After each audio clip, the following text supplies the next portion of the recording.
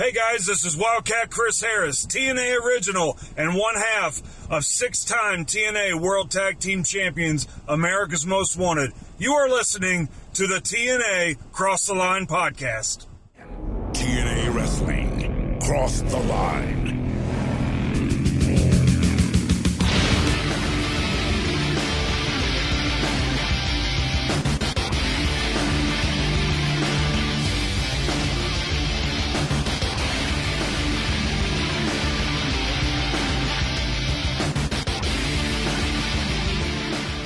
And we're back with bonus episode number 9 of the TNA Cross the Line podcast. And as TNA remains on a bit of hiatus, leading into Slammiversary 2005, Dallas and I have been seeking out other content, whether it was from 3 or 4 years prior to this hiatus or during that same time frame. And in this time, it's the same time frame. As you're listening to us, it is June 10th, 2023. And 18 years ago, there was a ECW reunion show. And no, I am not talking about ECW One Night Stand, because that happened on June 12th under the WWE banner. Instead, I am talking about Hardcore Homecoming, which was set up, if I'm remembering correctly, by Shane Douglas and Jeremy Borash. And it features a whole bunch of different ECW talents and quite a few TNA talents. And that's what we're watching today. So, Dallas, are you ready to go hardcore? Bob, I'm always ready for a little bit of hardcore. Are you ready to go extreme? Extreme. Yeah, I don't know any other catchphrases for. Yeah, I don't know if I do either. Well, are you ready to join the revolution? Yeah, join it. You ready to go? Well, for fun, I have the DVD for this, which I was flashing at Bob before we got on. I had that same one, but I think I got rid of it. It's the Platinum Edition, which I think they're probably all, because it includes over 3 hours of bonus footage, which, of course, guys, we are not watching. It includes some backstage footage, historical bonus matches, exclusive interviews, and much, much more. This DVD is copyrighted 2005, too, so I believe it came out probably later this year. And it says an extreme reunion, and I can tell you right now why I bought this show. If you look at this cover, Bob, could you tell me why Dallas was probably walking in? I believe I bought this at Media Play. You got it. I definitely bought it at FYE. You bought it because of Raven. Yeah, that's right, because there's a giant Raven drawing right here on the front. And I immediately was like, yep. Which screams to me that I'm definitely watching enough to point that out. Like TNA. I'm watching enough TNA at this point. Or have DVDs or whatever that I'm like, I gotta get this because I know who that guy is right there.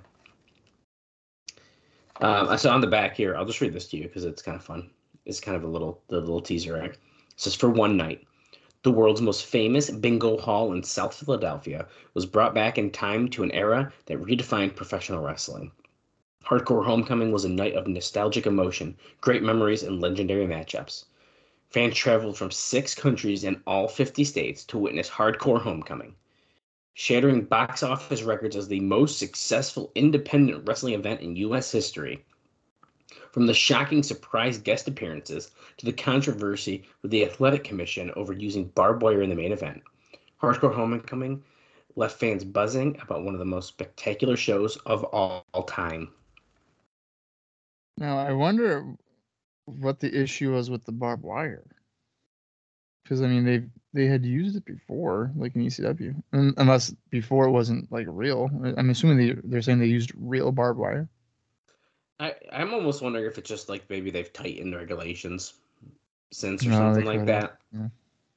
I don't know, something tells me in the 90s there wasn't as much of a Athletic Commission stronghold on wrestling. Probably because they didn't need to be at the time. And then they did all the stuff they did. And then they were like, yeah, we should probably We should probably do something. Which, by the way, they're all bullshit, but yeah, it's wrestling.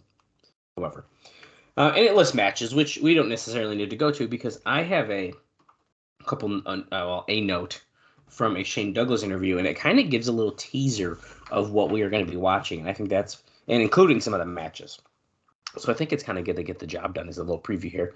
Then, excuse me. Then we are going to get into the show. And as we did last week when we watched the XWF, which I thought I just said wrong, but I didn't.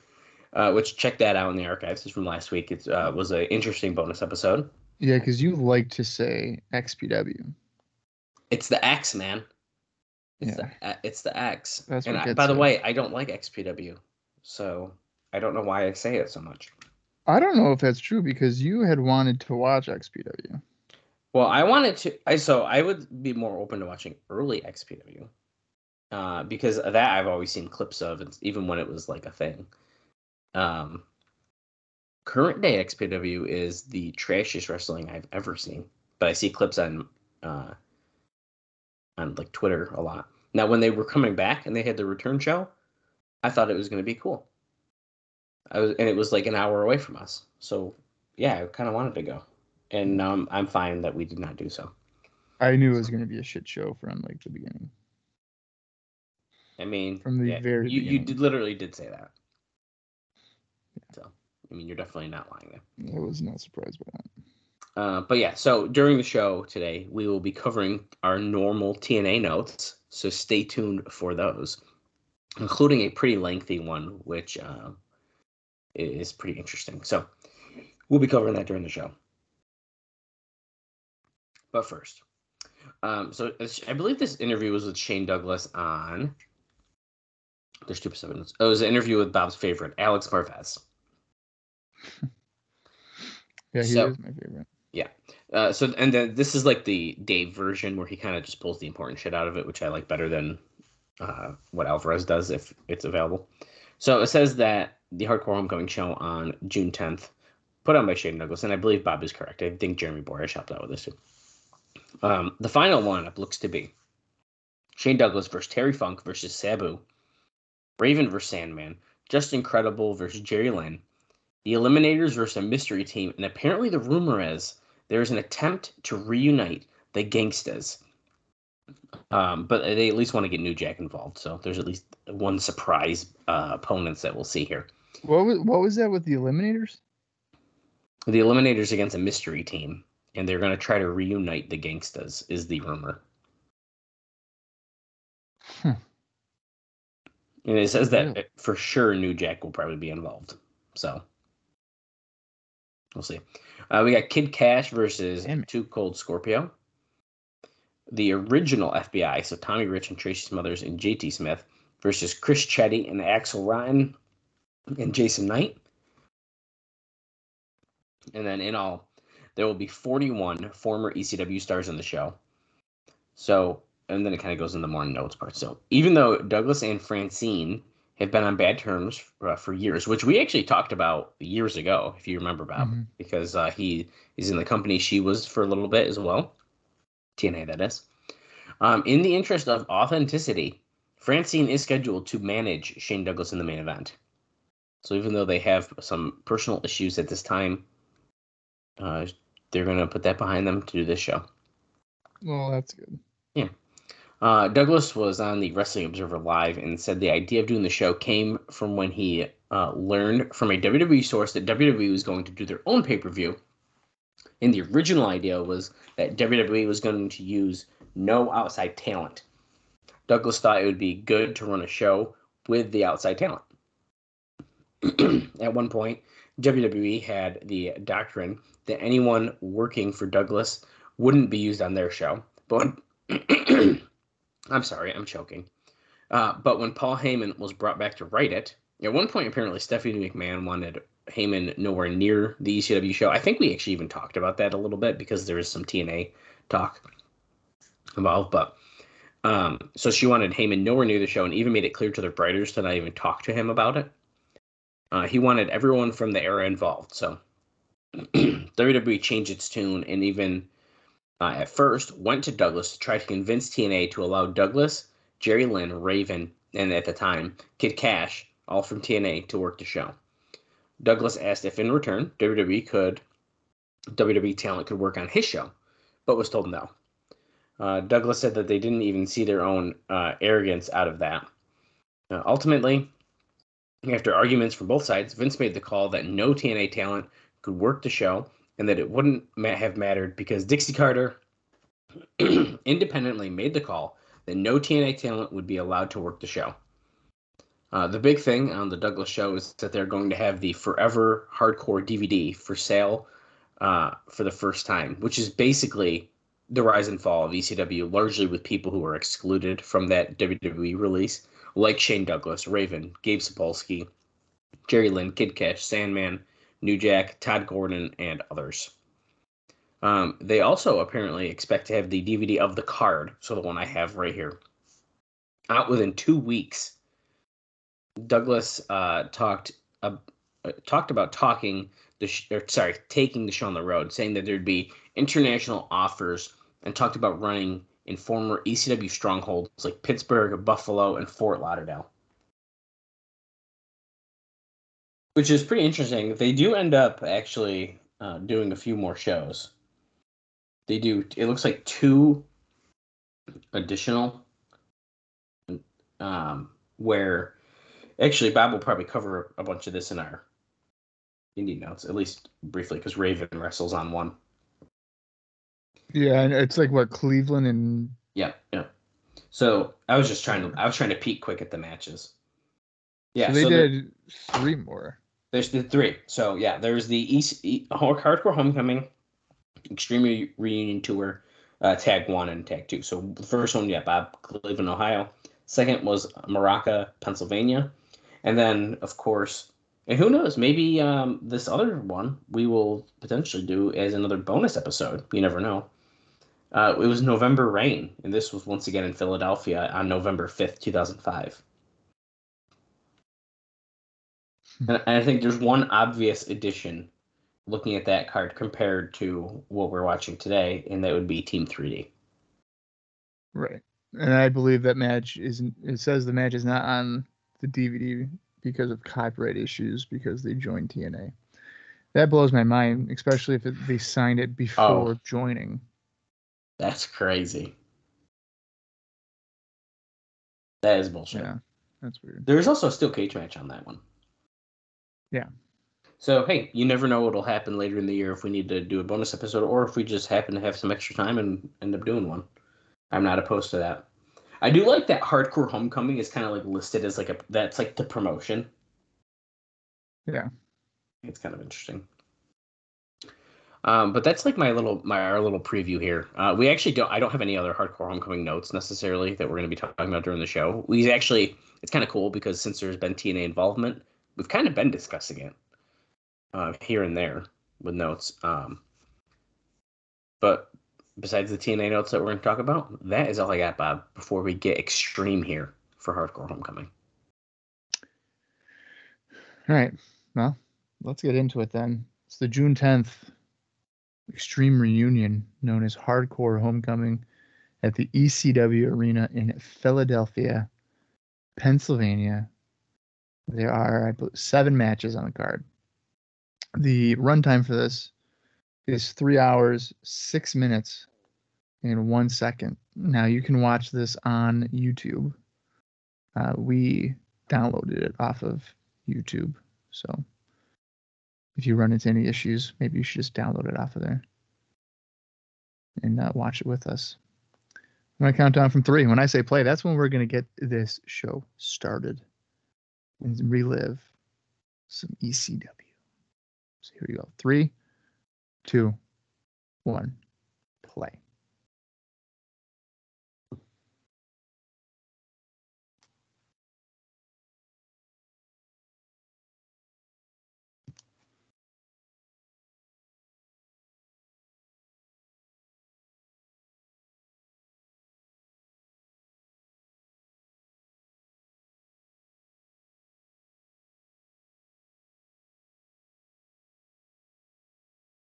I was sitting on mute and I'm trying to explain everything I was seeing.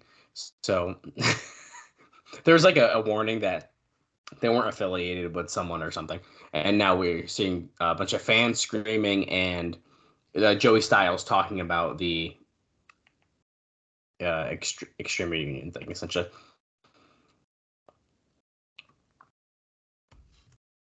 I'm sure actually some of this, like Joey Styles here talking, is from that Forever Hardcore like documentary. I just thought that was Brian Knobs, but it was Axelrod. Okay, I literally almost said that, and I was like, Bob's gonna think I'm a fucking idiot if I say that. I thought that was Brian Knobs. I was like, why is he here?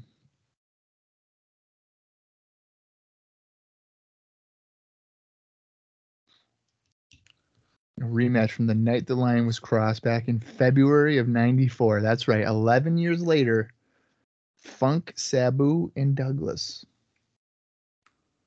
But it's a no rope, barbed wire shenanigans here. Who made who so many years ago? I mean, Terry Funk pretty much made Shane Douglas.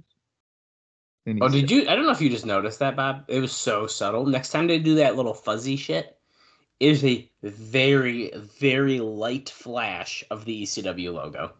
Oh, really? I don't know if it's intentional or if they're like wanted to pull that exact thing from like an ECW show and it kind of like got left in. But dude, check that out next time they do that. Look real hard at it. Oh wow. Because So I'm sure they just ripped it from a show like you said. Exactly, that's what I'm thinking. Terry Funk's here talking about getting WWE contract from and all that. So I have a feeling, I think Bob kind of gave us a little preview here, but there's potentially a very long video package to start off the show. I'm pretty sure this video package goes for about 10 minutes. Well, and if that is the case, let me give you a longer form TNA note here, just for the sake of not having to worry about doing such a long note during a match. But to do so, I gotta turn my volume down on this, or I'm gonna be stumbling over my words like you wouldn't believe.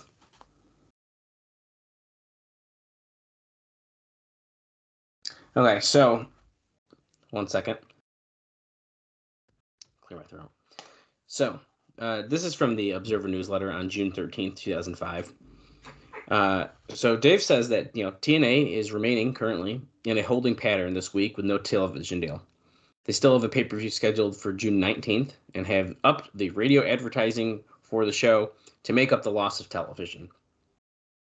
Much of what has happened has remained secretive all week. Sources very close to negotiations between TNA and WGN for an 8 to 10 p.m. Eastern time slot with on the Superstation version of WGN. Early last week indicated talks were continuing and that they were open to press time. There was hope that something would break toward the end of the week, if not by next week. But with every day that goes by, it becomes more of a question mark.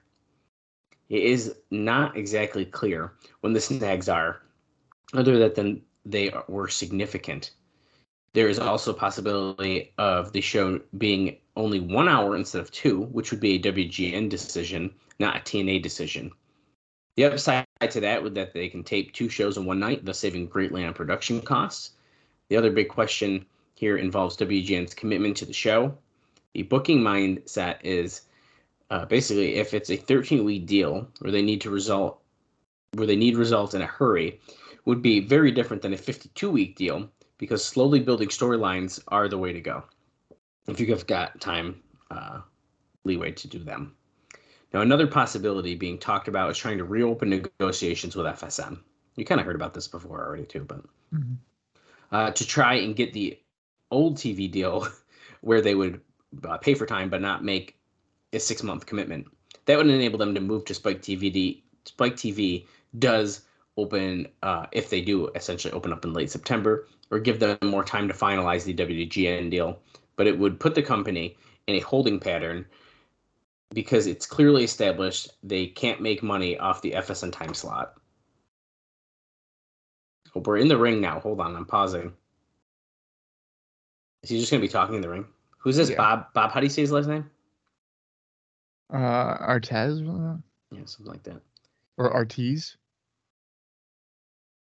Oh, Here comes Todd fucking- Gordon, the original owner of ECW. Do you think TNA could do a 2-hour show in 2005? No. I don't think they have like the depth for it. Sometimes they can barely do the hour show. Right. And I mean that nicely, but like I know wrestling was a little different then, but like 2 hours of essentially squash matches. Although I will say this, they do sometimes build up the like. I'll just use Monty Brown and Jeff Jarrett as the example. Now it was built but not built. You know what I mean? They did a big title match on an Impact. They made that Impact feel big. So if they really tried hard, they could. But you can't be doing like the Naturals versus David Young and Lex Levett all the time. Then, like I feel like you got to give me a little bit more. Yeah, and I think, especially on FSN, because you're making no money, that's kind of tough. Because I feel like you would have to have an influx of talent. You'd have to probably bring in probably 10 to 15 guys, Right. just so it's not a repetitive show. Yeah. It's very odd to me. So listen to this. So this note kind of continues because this is in a different section than the TNA section in the Observer because he kind of just like wrote a whole thing about it, but it was all really good. This part really gets me. Apparently, several hundred fans came to Universal on May 31st for the canceled TV taping. Hundreds? Several hundred fans, yeah. Oh man.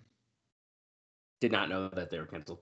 Well, Jimmy Hart, who did so apparently on his own without the company requesting him to do so, went to Universal since he lives near the area and told the fans that there would be no tapings, but there would be the show on June 19th.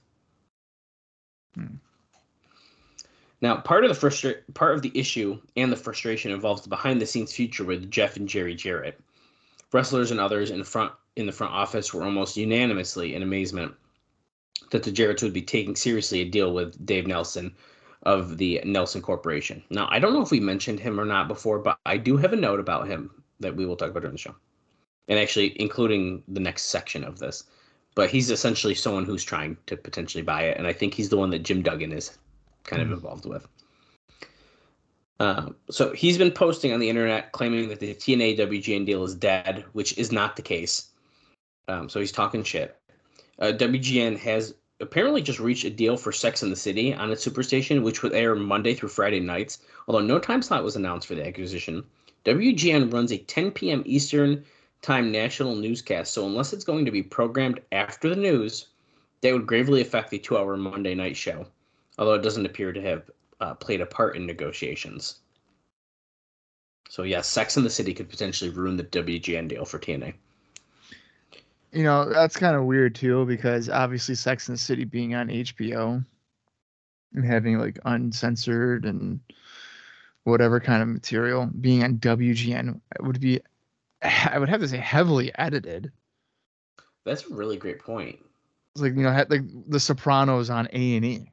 Every other word was bleeped, you know, or like instead of fuck, they say frick. And it's like, come on. Joey Styles just came out, by the way, and so did Don Callis. Cyrus. Oh, sorry. Cyrus you're gonna have to help me with that shit, dude. I'm sorry. Cyrus the Virus. Cyrus the Virus. That's right. The network. Is this a good time to just admit that I've probably only seen like the popular old ECW stuff, so like I don't really know a lot of this. Like, this is a good time. Well, you're not the only one. A lot of people see Don Cyrus Callis. No, a lot of people. So I said Don Callis. You also fuck you, dude. Yeah, well, it's Cyrus. Yeah, but it said it too. From the network. Cyrus from. I know. No, a lot of people watch the popular stuff. 97, 98, whatever. But arguably, in terms of in ring, the final year of ECW,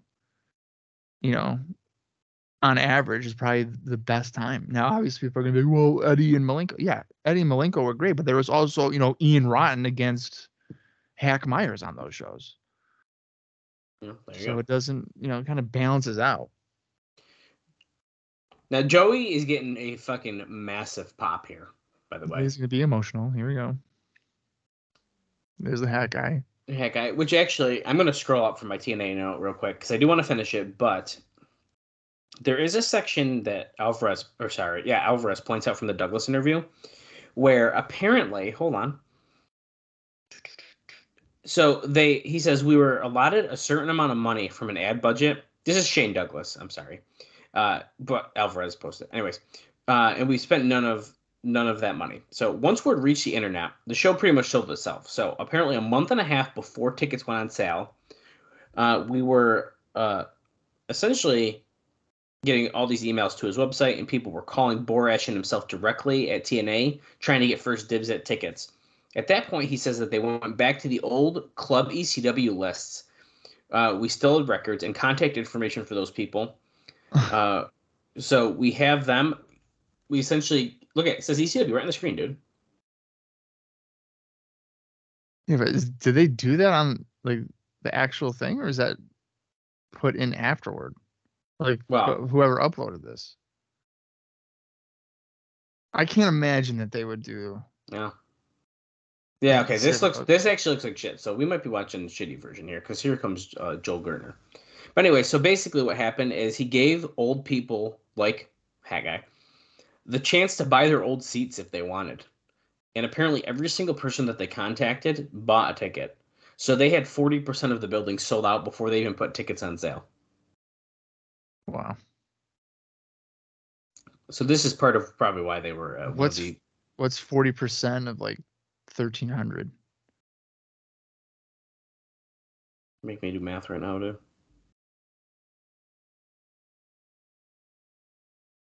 I was trying to actually look. Do we have an actual number? Oh no, Cage Match doesn't have a number here.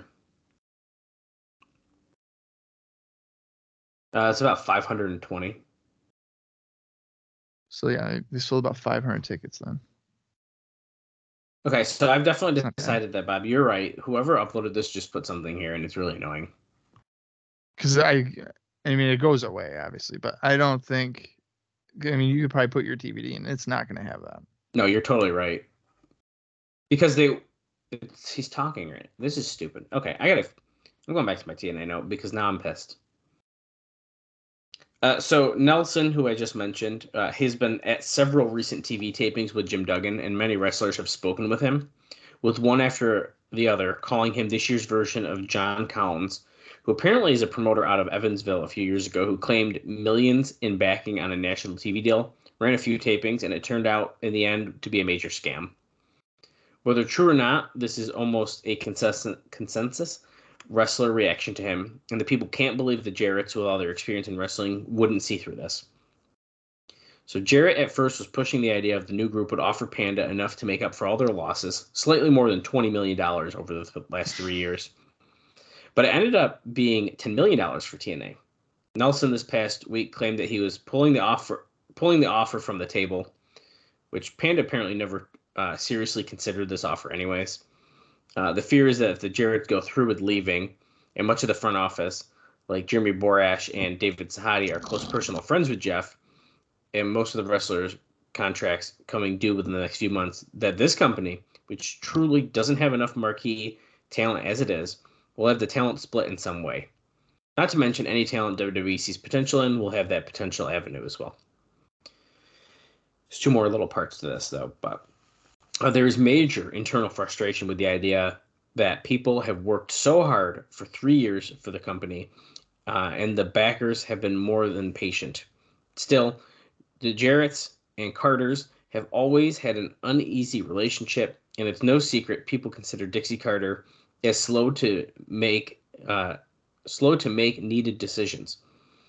Everyone is well aware that due to negotiating for a Monday night TV deal, WWE is now going full barrel after company talent, as well as anyone in the company that is considering bringing in. Now, this is kind of relating to that CM Punk, Samoa Joe, Bryan Danielson talk we've discussed. So the company already has WWE to contend with, let alone itself, partially because Carter was so strong in favor of going to AJ Styles instead of Jeff as the top star and the NWA World Champion. Nelson clearly got some heat with TNA over publicly claiming that the WGN deal was off, even though in an apology post he claimed that the deal was off the table for right now, but it could happen in the future. He also wrote that a potential deal for Spike TV couldn't benefit the company and would prove fatal because clauses Spike wants in regard to guaranteeing ratings. So essentially, he's saying that if they wanted Spike, that they couldn't get the ratings that Spike would want them to. Now, since Jerry Jarrett is talking with Nelson, he would have full knowledge of specifics of the TV deal. There's probably some accuracy to that. There is a shot, and this wouldn't be until WWE leaves the station in late September, that Spike would air wrestling on Saturday night in conjunction with an attempt to make Saturday night into UFC night. So, it's a lot. But that's pretty much the whole, that's the deal that we've been kind of dealing with. We've been hearing a lot about it. Could you imagine running a wrestling company and losing $20 million on it? Nope. That's bad. I mean, I know they're $1 billion company, but I'd probably have a panic attack, even if I was $1 billion company. Because, I mean, it's just like a pet project for Dixie to stay busy. That's kind of what it's made it seem out to be, right? Yeah. Oh, Cyrus is calling Joel Gertner the same pathetic, fat piece of trash that he has been.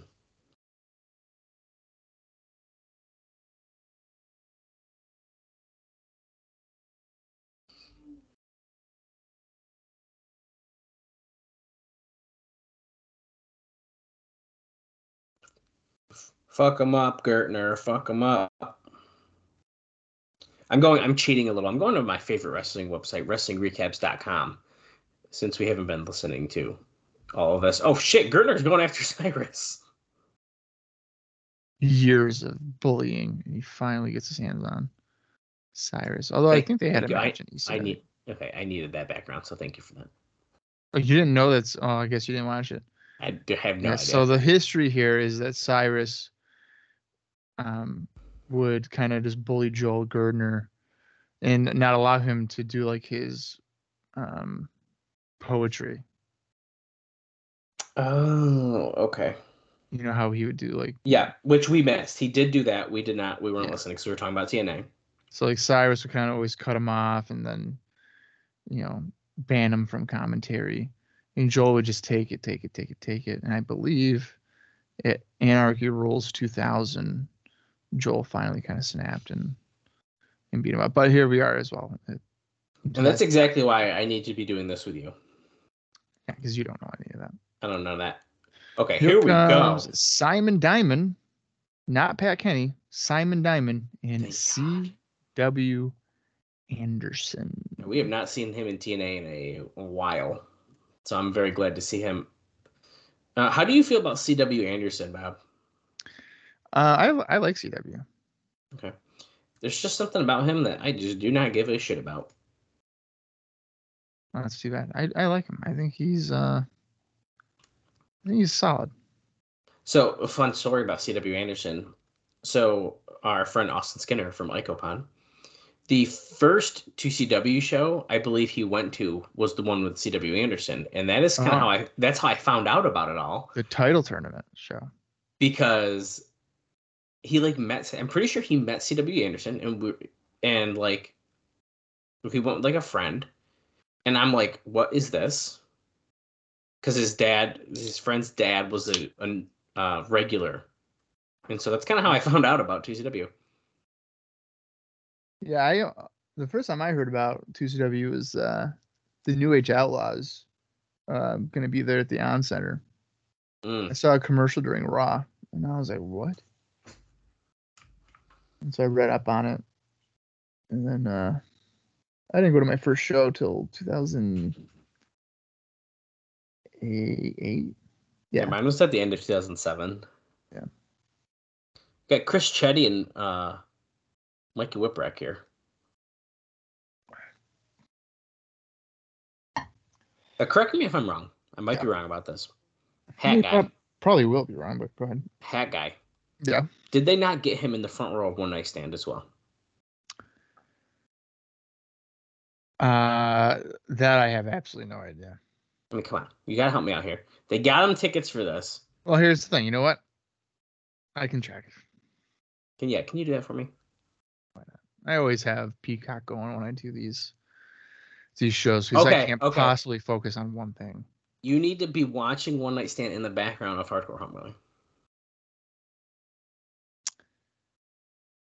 So we can have side-by-side updates. I could, at this point, because we have 2 hours and 45 minutes left, it would probably be almost the same amount of time.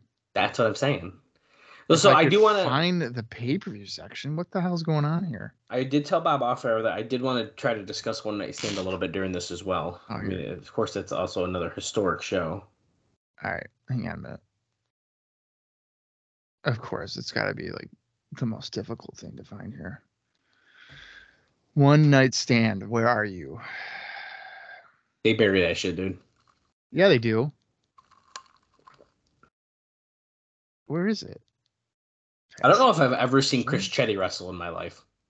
He's not bad. Is this under ECW? And not WWE? Oh, yeah, I bet you it is. Because they acted as if it wasn't like an ECW show.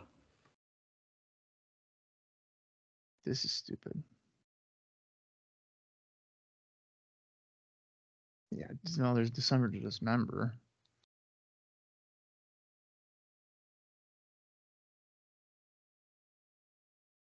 They said the referee's name, but I missed it, and I don't know who he is. This is ridiculous. I have to search it. It's not even coming up on anything. There's no way it would be under Extreme Rules, would it? I don't know. They organize shit so weird there. Act as if you know nothing about wrestling. Where would you think it is? Probably, maybe, Extreme Rules. Wait, like the pay-per-view? Oh, wait, One Night Stand. Here, I found it. Okay. I was about to say, wait a second. Extreme Rules like the pay. I thought you meant like a category. No. Diamond and Whipwreck locking up. Oh, wait a minute. Yeah. Okay. So One Night Stand, the first one, is only 2 hours and 32 minutes. Okay, we gotta wait to start it then. Gotta wait. I'll wait. If you want me to, I will wait. I don't care. You can also play, it doesn't matter, but well, no, I would want them to end at the same time. Right. I actually really want to watch. I've been having this itch to watch One Night Stand. I haven't watched it in a long time. 232. Well, I guess back then they were only that long. I wonder if they took something out. It could have done that too. Now, in case you're wondering, Mikey Whipwreck and Chris Chetty were not a regular tag team. I was going to ask you that. No, so Mikey would team with Tajiri, and as the Unholy. Yes, I did know that. Yep. And then Chetty was a regular tag team partner of Nova. And then, in fact, I mean, really, Diamond and Anderson, I believe they did have a brief partnership, like as a stable with Swinger, but it was always Diamond and Swinger. Oh, wow. But as we know, at this point, Swinger has signed with OVW. Right. So I was just taking a look for fun here. Looking at the wrestling card. To my knowledge, the only people who appear on both the Hardcore Homecoming and One Night Stand, it looks like Sabu does. It looks like I just saw another one. Hold on. Oh, I didn't even realize this. Mikey Whipwreck makes an appearance. In the corner of Tajiri. Oh, JT Smith, Tracy Smothers. They're in a corner, though. They're not wrestling. Scissor kick here by Chetty to Anderson, by the way. I did not know this. The Sinister Minister appears at One Night Stand. I need to watch the show. I need to watch this, like, now. Well, actually, guys, stop Hardcore Homecoming. No, I'm kidding. Joey Styles, of course, he's there. I did know that. Sandman is another big one who appears on both. He wrestles on both. Him and Sabu wrestle on both, which is probably the bigger deal here than like an appearance. Sabu wrestles on ECW One Night Stand 2005? Yeah, he faces Rhino. Oh, wow. I didn't realize that. Literally, and then what? 2 days? We're 2 days before. Yeah, 2 days before he was in a no rope barbed wire match. Wow. That's fucking nuts. Yeah.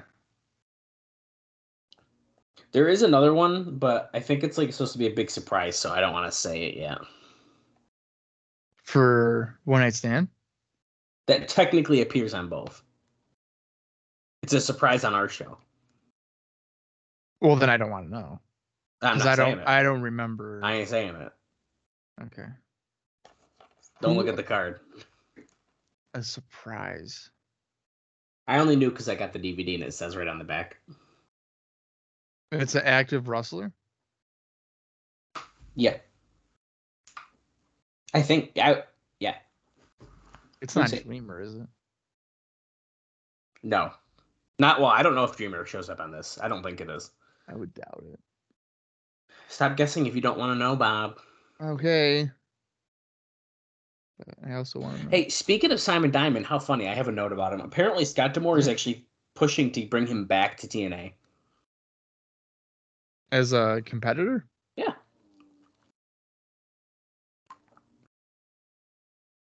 In 2005. Right. Not in 2023. I'm just making sure. A double flatliner to Chris Chetty there, but unable to get a 3 count. You know, for this being a 3-hour show, I mean, we're already over 20 minutes in. I feel like it's gone pretty quick. How did that happen? It's probably because I haven't watched this show literally in 18 years. It's weird. I have so much wrestling footage, but I never rewatch like indie stuff. I always just rewatch like WCW or WWE pay-per-views. Well, they're also, I feel like, sometimes easier to rewatch. Oh, yeah. Oh, yeah. Anderson missing a splash in the corner like a Bronco Buster of sorts on the middle turnbuckle. I like that Chris Chetty's wrestling fully, like, dressed. He's got a button-up shirt on and, like, pants. That was usually his attire. This isn't like a, I didn't have my gear. I do believe that. I just think it's funny. Because his gimmick was always like he was a GQ model. And at the end, like he had turned heel and he was very like self-centered and acting like he was the most beautiful guy in the world. So nice Frankensteiner by Mikey Whipwreck.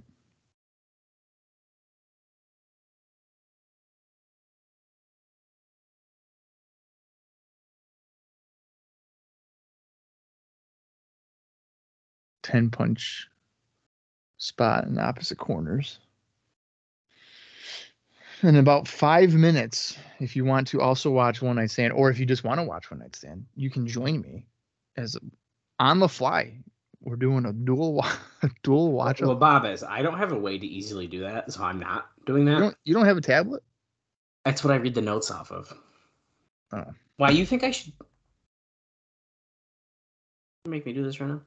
Why not, dude? You're a son of a bitch.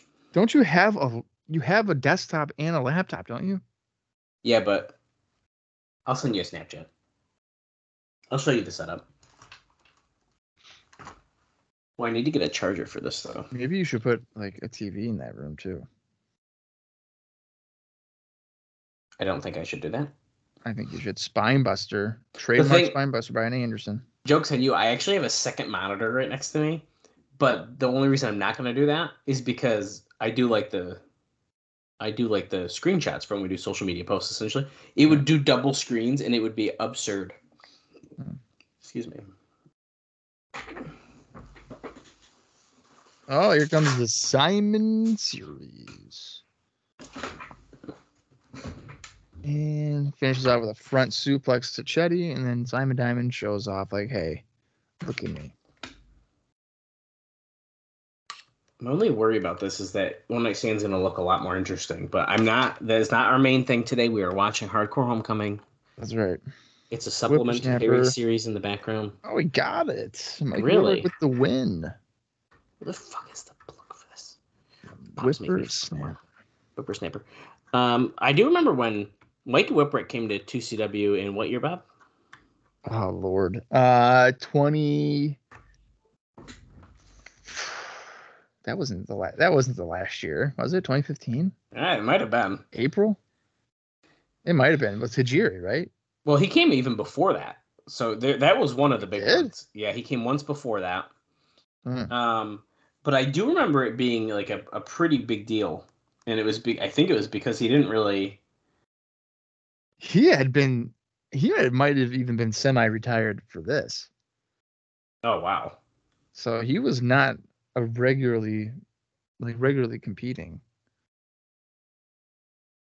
So I think once ECW closed, because he runs the NYWC. Okay. I don't know if I knew that or not. Yeah, that's over like in, I think, Queens. I think he does it. I'm having the same issue as Bob. I cannot find One Night Stand. They don't want you to watch this. I guess not. I mean, I'm just going to search it. that's what I had to do. Do I hit this One Night Stand here? I mean, the One Night Stand. So Nope, that ain't it. yeah, What I the don't know. fuck, dude? Who's coming out here? Tracy? This is going to be Tracy Smothers and JT Smith. I don't know JT Smith. Yeah, I feel like not a lot of people do. He was early on ECW guy.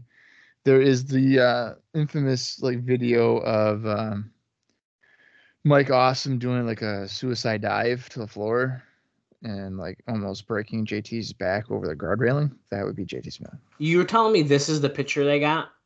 Yeah. Okay. They have a picture of Kane from One Night Stand, what, 2008 or some shit? Yeah. What the fuck? Okay, I got my One Night Stand loaded up for the background here. All right. So, do you want to do it when this show is at 2:32 like 00? Yeah, let's do that. Okay. Oh shit. Wait. Oh fuck. What did I do? Okay. Or no, do 2:32:48 because that's the exact runtime. Okay. Guys, this is the first time ever we are doing a semi-dual watch-along here. Fuck. Okay. It's actually, so a little peek behind the curtain, we actually discussed watching One Night Stand as one of these bonus episodes, but decided against it since it doesn't really make a lot of sense for us to do. Okay, ready? Here we go, right now. Okay. Yeah. It's starting. Okay, so the following program is presented in original form, content, dialogue that does not reflect corporate views. So we got a warning. So that's probably why they don't want people to watch this. Oh, see, TV, MA. Oh shit, they're really giving you the warnings. Yeah, they're heavy on it. JT Smith is talking right now, and I don't know about what. I've never seen this guy in my life, dude. He's a fake Italian. I was kind of getting that was the vibe. Here comes Blue Meanie. Yeah. Oh. So this show is at the ECW Arena, and then the One Night Stand is at the Hammerstein Ballroom, which we've been to, and I watched the show with a pole in my face. Yeah. So, well, we've also been to the ECW Arena. So, yeah. Blue Meanie's. I thought Blue Meanie's music was my One Night Stand, and I forgot to turn the volume down. It is not. No. I gotta say, the One Night Stand looks a little bit more impressive. Now, before we did Hardcore Homecoming, I asked you. I was like, I think I asked her. We talked about it at least. Oh shit, that's Joey Styles. He's also doing the WWE show. Yeah, dude. He does commentary on this one. Wow. What a sellout. I know. That's fucked up. I didn't think he did that. Oh, wait. Yeah, he does. Because I remember the comment he made. Okay. Never mind. The what? Well, there's a match on here. Now, okay, I guess the volume doesn't matter. So, like, I can just say it. There's a match at One Night Stand with Mike Awesome and Tanaka. And Mike Awesome does a suicide dive. And Joey Styles is like, oh, I wish he did die. And then he does. And then he does die. Not on the show. A couple years later. Yeah, that's pretty fucked up.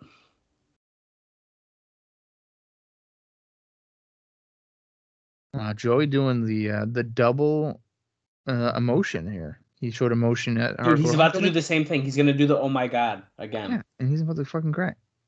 He looks way more emotional with this. Well, I mean, I think I would be too. Well, so okay, I didn't finish my sentence. Oh, Hardcore Homecoming. There's Vlad in the front row for when I said I don't see Hat really? Guy in his. I don't know if I do either. Oh wait, there's the Jesus guy. Yeah, that's what I mean.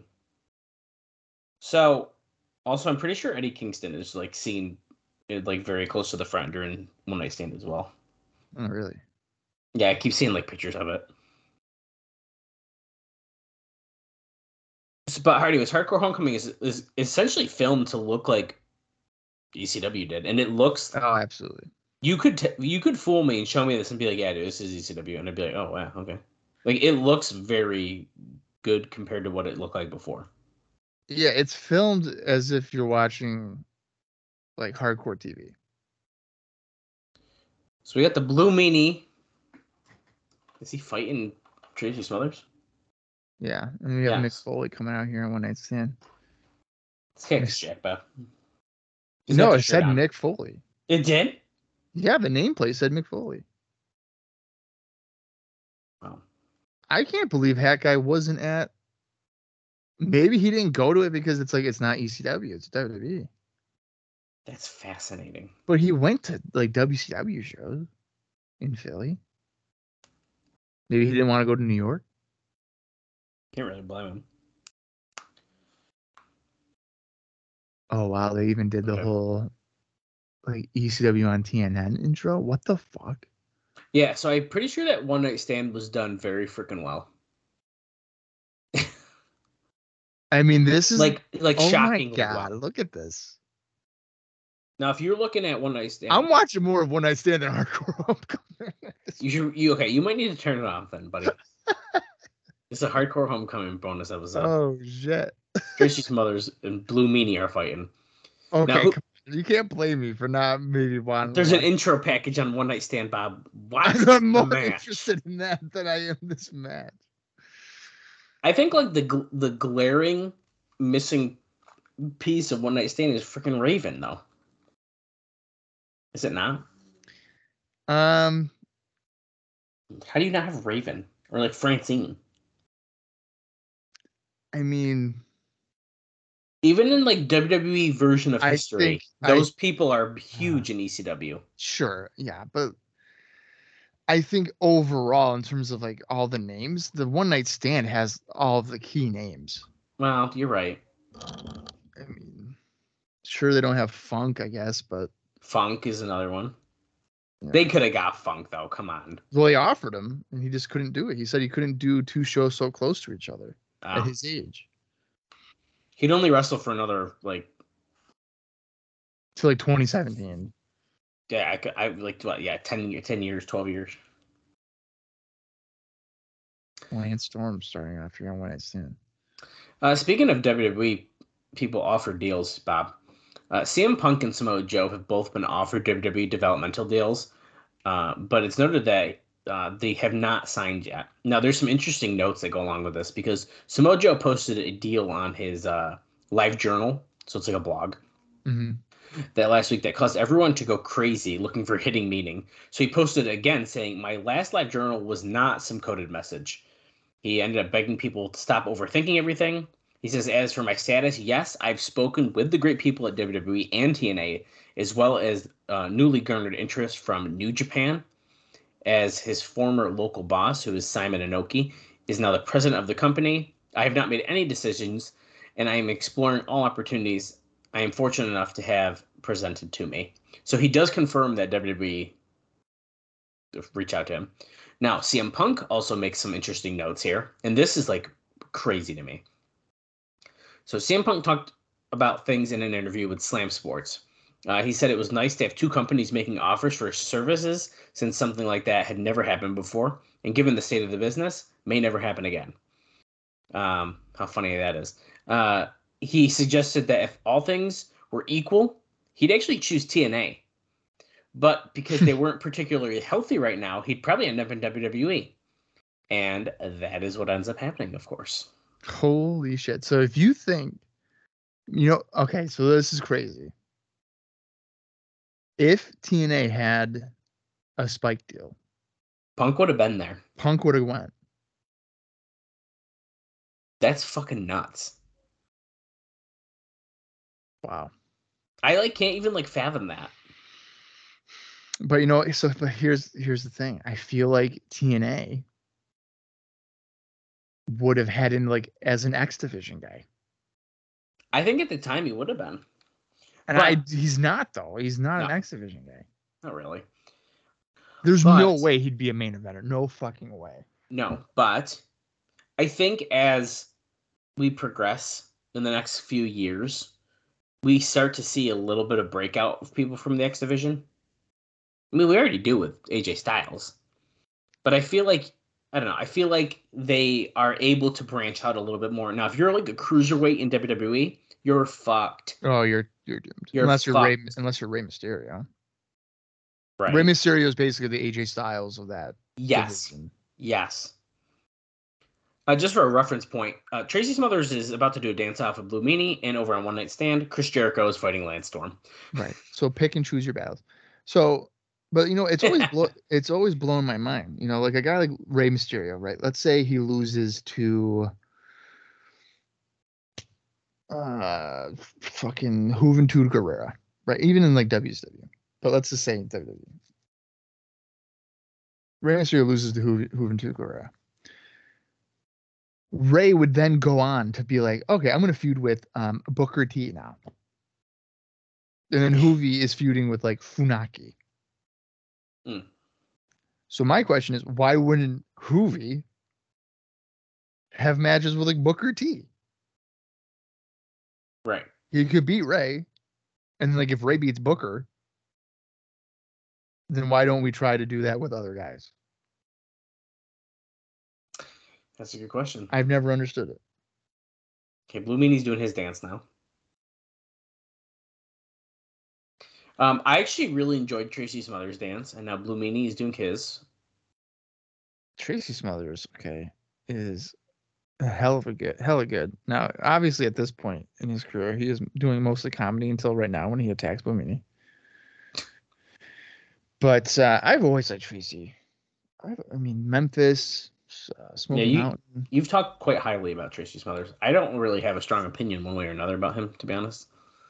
I'm telling you, his indie, and I've said it before on here, his indie run with Chris Hamrick as Southern Comfort in, I think it was mostly 2004 through 2007. Their tag team matches for International Wrestling Cartel and IWA Mid-South, among a few, was really, it was great stuff. I mean, they had some really good matches. And I remember listening to an honorable mention, I think, is a Ring of Honor podcast, and one of the guys talked about Tracy Smothers and Hamrick and how, if they were to have been brought into Ring of Honor and been with James Gibson, because at the time they had a lot of trios. And I was like, holy shit, that is a great idea. Smothers, that could have been Smothers' last real, noteworthy run. It's insane with the Hamrick, but it did end up happening, and that's such a probably deep dive of a comment that no one will probably even care. But Stinger Splash by Blue Meanie. Stinger Splash, he says. Yeah, look at the elevation. Here we go, ready? And okay, well, that was substantially less elevation than the first one. I've seen Blue Meanie more times live than I'd like to admit, I think. You have? I've seen him multiple times. I don't know if I ever have. You definitely have. Oh, wait. Did you not see when the BWO came? I think I saw it. I saw that, but I saw him in the FTNA show they did, because they pulled Abyss or something, wasn't it?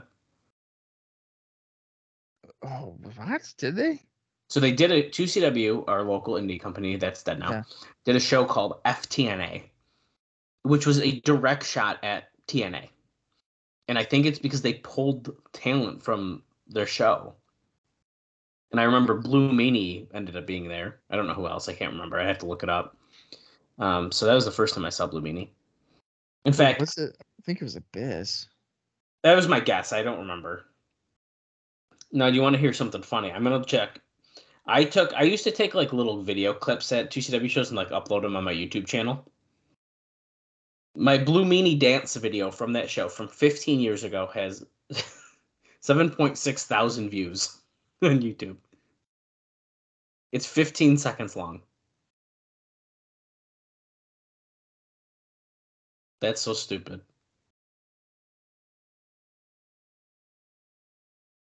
Oh, we're doing like there's a tribute video going on right now of everyone who's passed away. And Bob, I need you to watch this because I don't know who any of these guys are. That's Eddie Gilbert right there. This is Brian Yeah, Pillman. I obviously know Brian him. Pillman.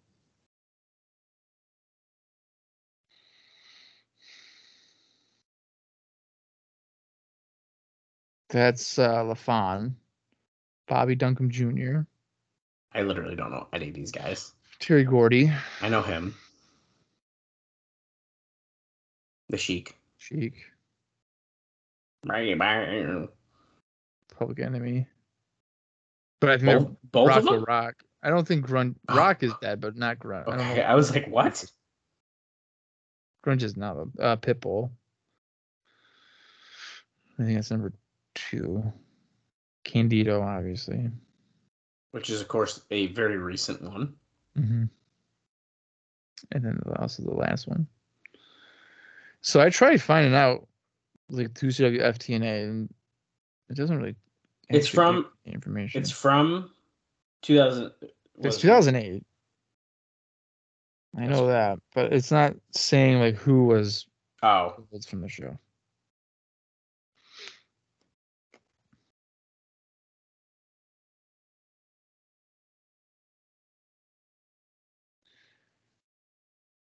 Oh, Justin Credible's on One Night Stand as Chris Jericho does. Oh, and Jason. Jericho just dropkicked both of them. so yeah, so Credible I don't think wrestles though, but yeah, he's another. Yeah. I think that makes double appearance. Oh, he just hit Jericho right in the face with a kendo stick, and Lance Storm is gonna win. 1, 2, 3. The Impact players. Who's the guy in the blue shirt? Who's that? That's Jason. Jason. That's just his name, Jason. Well, it's Jason Knight, but he would mostly just go by Jason. Okay. And who's coming out here on Hardcore Homecoming? Is that Tammy? Yeah, I think it is. Yes, it's Chris. So they're bringing out like the friends, the widows of the legends who passed away. Oh, she's showing plenty of cleavage. This is a tribute to his death, and you're looking at her cleavage. Dallas, she's almost falling out of her top. How could I know, not? I know she is. Okay, I know. She is kind of looking rough. Well, let me get a good look at her face again, because she was not looking great right there. But listen, she had some rough times. I don't like the dances she's doing. I'll tell you that. no, I feel like it's obviously Grunge is not dead because he's in the ring, but Tammy. Okay, I take it back because is a little chipper. For yeah, what the ceremony is. Well, that's actually a really good point. I take back what I said. I think it's just the quality. When did we see her? Because we saw her at 2CW. Well, at least I did. That would be when I first saw her in 2CW. It was 2009, April 2009. When she was the referee, right? And it was like a surprise. Yeah, and I was like, "Oh, that's what she's wearing." Oh, Pitbull Gary Wolf. So he's here.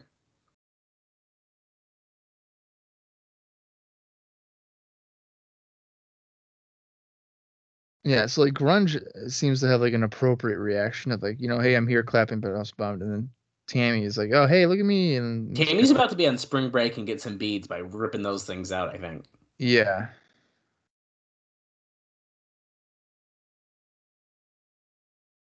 They're chanting Rocco Rock now. Meanwhile, when they stand, they're showing the empty chairs because Raw and SmackDown are going to come out.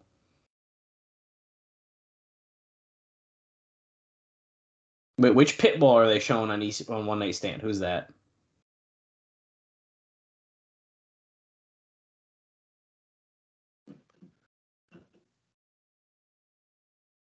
Bob, help me here.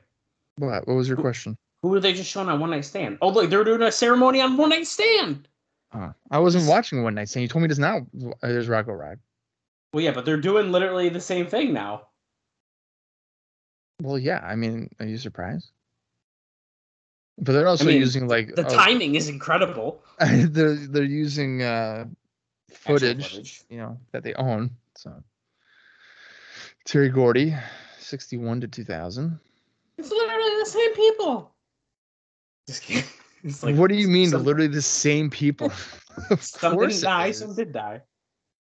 Tammy's about. Oh, Michael Lockwood. I'm surprised. Okay, he did wrestle in ECW. Aaron O'Grady, the original Sheik. I don't believe Sheik wrestled in ECW, but. Okay, I take back what I took back before. He's related to Sabu, so that makes sense. Your nephew, Sabu. Mike Lazansky? Oh, wow. I didn't realize he died in 2003. Well, you did not. You learned something new every day. Pitbull Anthony Durant. 67, 2003. Okay, so is it Gary Wolf? Is that who they were just showing? Gary Wolf is in the red on Hardcore Homecoming, so he is alive. Yeah, okay. He was just on this. He was just on One Night Stand. Oh, he was? Okay. I should have just looked at my fucking screen, apparently. Yeah. I was going back and forth. 72, 2005. I like how they showed him doing basically all top rope power bombs. Why aren't they showing Body Donnas? Because that's... I'm just joking. I'm kidding. I'm kidding. Skip and zip. If that's all you ever saw him, which for a while it kind of was for, I don't know if I really ever saw too much till his TNA stuff. Right, no, right. It's like, yo, fuck Chris Candido. I do like Candido though. I've definitely become more of a fan. Yeah, Candido's great.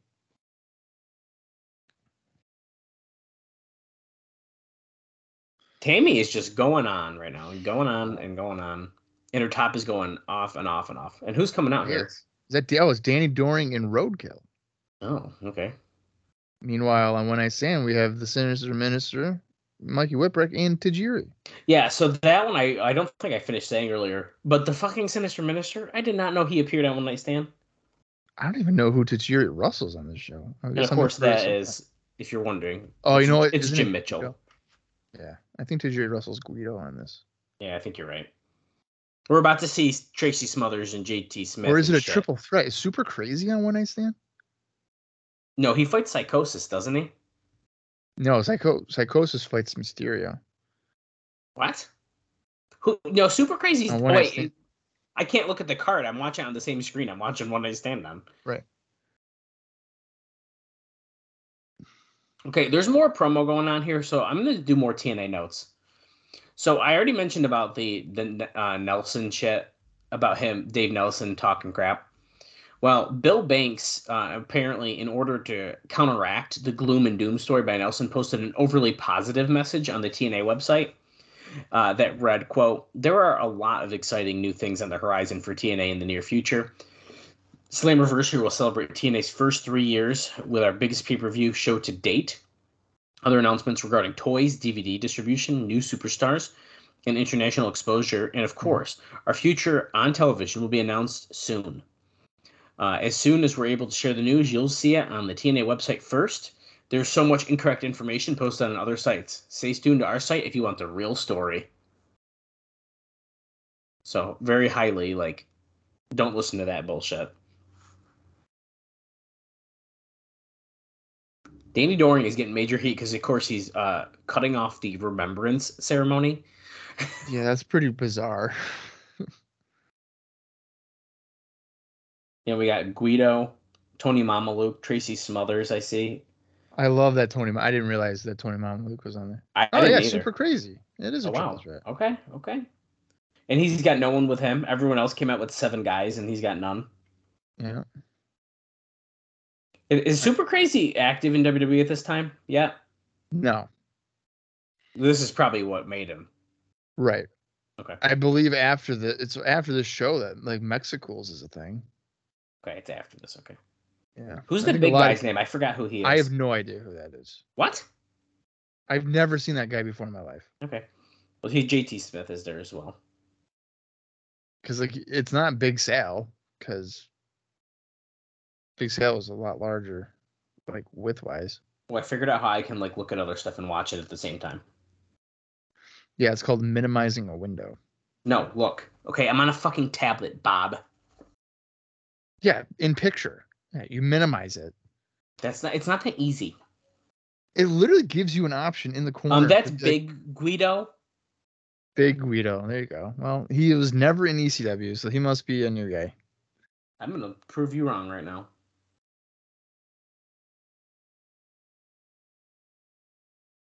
Okay, he was not there. So wait. Yes, he was. When? In 95 and 96. As who? Primo Carnero 3. Yeah, okay. So exactly my point. Not as an FBI member. Yes, he was.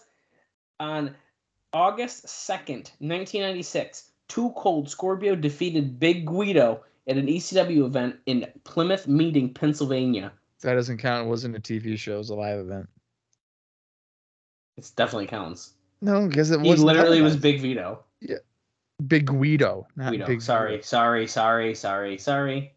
Danny Doring is literally beating up people who were remembering their fallen tag team partners. Like their deceased partner. Uh-oh. Oh, who's this? Is it New Jack? It's 911. What the fuck? Oh my god. So Tammy went and got 911. Yeah, who was just casually hanging out backstage? Is that what we're doing? Well, yeah, dude, it's a reunion. Hardcore Homecoming. It's like your high school reunion. Some people make a big deal out of it, and others just chill. Just chokeslam already, dude. See, that was literally his gimmick. All he did was just chokeslam people. That's fine. And then he got a job in WCW and sucked. Bob, how many of your high school reunions did you go to? 0. My class was so good that a year after the tenure, they decided, hey, we didn't do it last year. We should probably do something. And then they went on to not do anything. Yeah. For my tenure, there was like a Facebook group. Yeah. Same. And they were all like, oh, hey, we should. It's fucking crazy. Just did a moonsault off the balcony in the crowd. That's what I remember from Super Crazy. That probably earned him a job in WWE for the next 3 years. Huge moment. Yeah, that was amazing. Roadkill's about to get put through a table here on Hardcore Homecoming. But for my high school reunion, what is going on? Grunge. The table kind of broke. With the drive-by. The drive-by is technically a somersault, and Rocco Rock would do that. So that was just a big splash. Oh my god, that is so funny. It's not the drive-by. Awesome. But there was a Facebook group and all this stuff, and like people were like, oh, we should go to Megan McMurphy's at the time, and then like a week before, I think like 5 people responded, and then they're just like, well, I guess if you want to show up, you can. We're not gonna reserve it. I mean, I could go to any. If I went to Wegmans right now, I guarantee you I would run into somebody, whether I talk to them or not, that I went to high school with. I basically have a high school reunion every day if I go out in public. That's awful. Yeah. So I mean, there's no reason for it. Tammy, oh! 911 just tried to lift up Tammy on his shoulder, and they all just fell over. That's embarrassing. And Tammy's probably not wearing underwear, so that was probably not. She's not wearing a bra. I was hoping she was gonna like. Never. I'm not even gonna say it, dude. Yeah, you fucked up 911. I cannot believe that. She's laughing though. At least, look, she even just pointed at her crotch. She probably was like, "I'm not wearing underwear." That was funny as fuck. So they're not gonna try to pick her up again? No, I think they realized that was not a good idea. By the way, Little Guido has been eliminated in the match, so now it's just to Jerry and Super Crazy. And now, mind you, these guys had about 700 triple threat matches in ECW, and it was always Guido getting eliminated first. So at least they kept the. Sorry, it should be a three-way dance, not a triple threat. It's a little different. That's right. That's true. That's good. We're still doing shit of this ceremony, so guess what? That means you get another note because I'm sick of looking at it. Oh wait! Wow, that is very insensitive. Oh, never mind. No more notes. Jerry, no more Jerry notes. Lynn. That's not Jerry Lynn. That is Kid Cash. That is Kid Cash. It looked like Jerry Lynn. It did. No, it did. At first, I thought it was Jerry Lynn. Hey, Wow, Jerry Lynn. Bob. That's the Holy purple man. pants and the blonde hair. It was, I get dude. it. I get it. 100% the purple pants. And I also thought Kid Cash was in OVW, so I didn't think I'd see He him. doesn't have a contract. He's wrestling trying to get one. Oh, so he's doing like what Joey Matthews was doing, where he would wrestle in OVW as a independent contract. Ah, yeah. Okay. So he's trying to get a contract. Okay, so that allows him to do this. Got it. That makes sense. Now he's been fired from TNA, obviously, so we won't see him again on the main series. And he is wrestling Too Cold Scorpio, who is still actively wrestling. Yep. What title does he have here? Do you know? It's probably something for Noah, if I had to guess. I might be able to tell then if I see it. Show us the fucking title. He's holding it backwards. And he's dancing a whole lot like he's Flash Funk. It's the wrong gimmick. My Scorpio didn't generally dance like this. Holy shit. Super Crazy just beat Tajiri? And Tajiri's on the roster. Wow. I don't think I remembered that one. I mean, Lance Storm did just beat Chris Jericho, too, in the opener. Oh. Wow. No wonder why One Night Stand 2005 is like an all-timer. Because they're actually doing what? They cut away from it? That was dumb. Oh, no, okay. Scorpio's still coming out, so you're not missing anything. Oh, there it is. Dude, that balcony moonsault is nuts. That was insane. He deserved the job after that one, dude. Absolutely, and I guarantee you that's what they did. They're like, oh, wow, Super Crazy's like amazing, so we'll just give him a job. He is pretty freaking good. And we'll give him a Mexican stereotype. Perfect. Well, that happened. And he looks in fantastic shape. I mean, holy crap. So during One Night Stand, it looks like they're doing like memories. Look, they're showing Shane Douglas. Show Shane Douglas. Sandman. Why would you lick a cheese grater? Is anyone else sick of Tommy Dreamer? Because I am. I'm kind of over it. Scorpio has the microphone. Everyone who comes out in Hardcore Homecoming has to talk. Every time I see Tommy Dreamer, there's. Oh wait, that wasn't Mike Awesome. Maybe it was. I can't remember. It looked like it was. Yeah, I think it was. Tommy Dreamer though, man, he has probably profited the most off of what ECW was. Yeah, that's probably pretty fair to say because he still is. Oh my God, they're showing some again hung upside down off of the balcony thing. Eagle's nest. Look at Sabu just crashing through everything. He was crashing through tables at Double or Nothing. Thank you, sir. May I have another? That's the day that Tommy Dreamer became innovator of violence, I think. They consider that. Because before he was just a white meat babyface, and then he got some respect here. Thank you, sir. May I have another? They're doing boxing intros for Scorpio and Kid Cash. This is a pretty big deal. Okay. No. Oh, the chair incident. Oh, that's right. Terry Funk with fire. So that's like one of the biggest things between these two shows. They can do that in One Night Stand. They can show old footage. We ain't getting that on Homecoming. Yeah. We're getting them talking about it.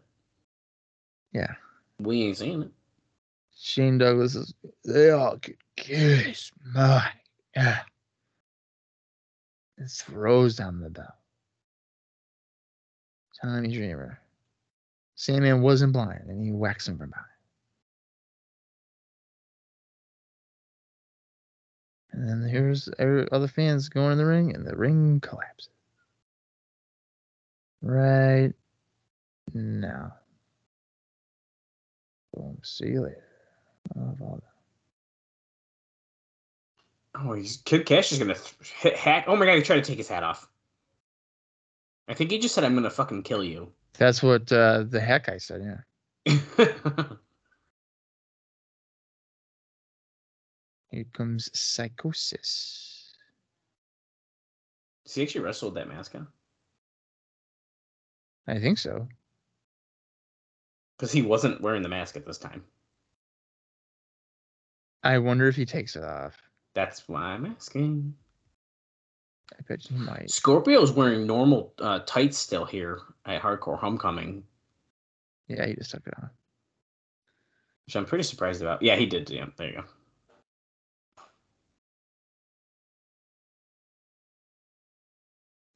Is Kid Cash gonna shake the hand? Oh, middle fingers. That ain't right. Okay, well, while they're delaying, there's an interview from Mike Tenay on AudioWrestling.com. He said that he couldn't really say much about the TV situation, but it did indicate that a name change for the program might be in the works, so it might not be called Impact anymore. He said that he was confident that even without TV, that the Slammiversary pay-per-view would do fine. He also did put over Chris Candido in the interview, saying that TNA not only lost a wrestler, but a locker room leader. So speaking very highly of him as Rey Mysterio's out one night stand, and Kid Cash is pushing Scorpio on Hardcore Homecoming. This is kind of fun. I never thought we would do a double bonus here like this. You're welcome. It was a good idea. It's hard. I can't really pay attention to both, but I'm glancing down at one night stand. Oh, Scorpio's pushing back on Kid Cash now.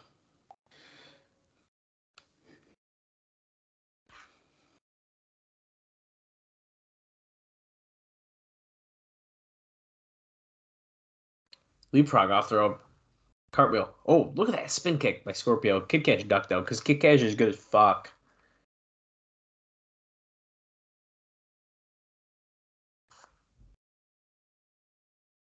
I'm so sad, dude, that we don't see Kid Cash on Impact anymore. Yeah, I am too. He was he might have been a head case, but he was a good head case. Right. I mean, we're not seeing anyone on Impact right now because we have another week where there's not an Impact episode. But all that means for you guys, we have one more bonus episode coming. To be determined what. And actually, if you want to shoot the shit, I had an idea. Okay. Because I have no idea. So I'll just put this out here, guys. This is not a for sure thing. It is potentially going to be a surprise next week. I don't know what's going to happen, and it might even be a shorter episode because we discussed potentially watching like a match and like doing notes, and then like because I just don't know if there's a good show right now to watch. So right. I had an idea. If we can find it, didn't Christopher Daniels and AJ Styles have a 60-minute Iron Man match fairly recently in our timeline? I don't know if it was in like Ring of Honor. I don't know if it was Iron Man. Okay, they had a 60-minute match. Yeah, I think it was PWG. Even better. That's my idea. I thought about it this morning. To watch that match? To watch that match. Do notes, watch that match. Because I know it'll be good.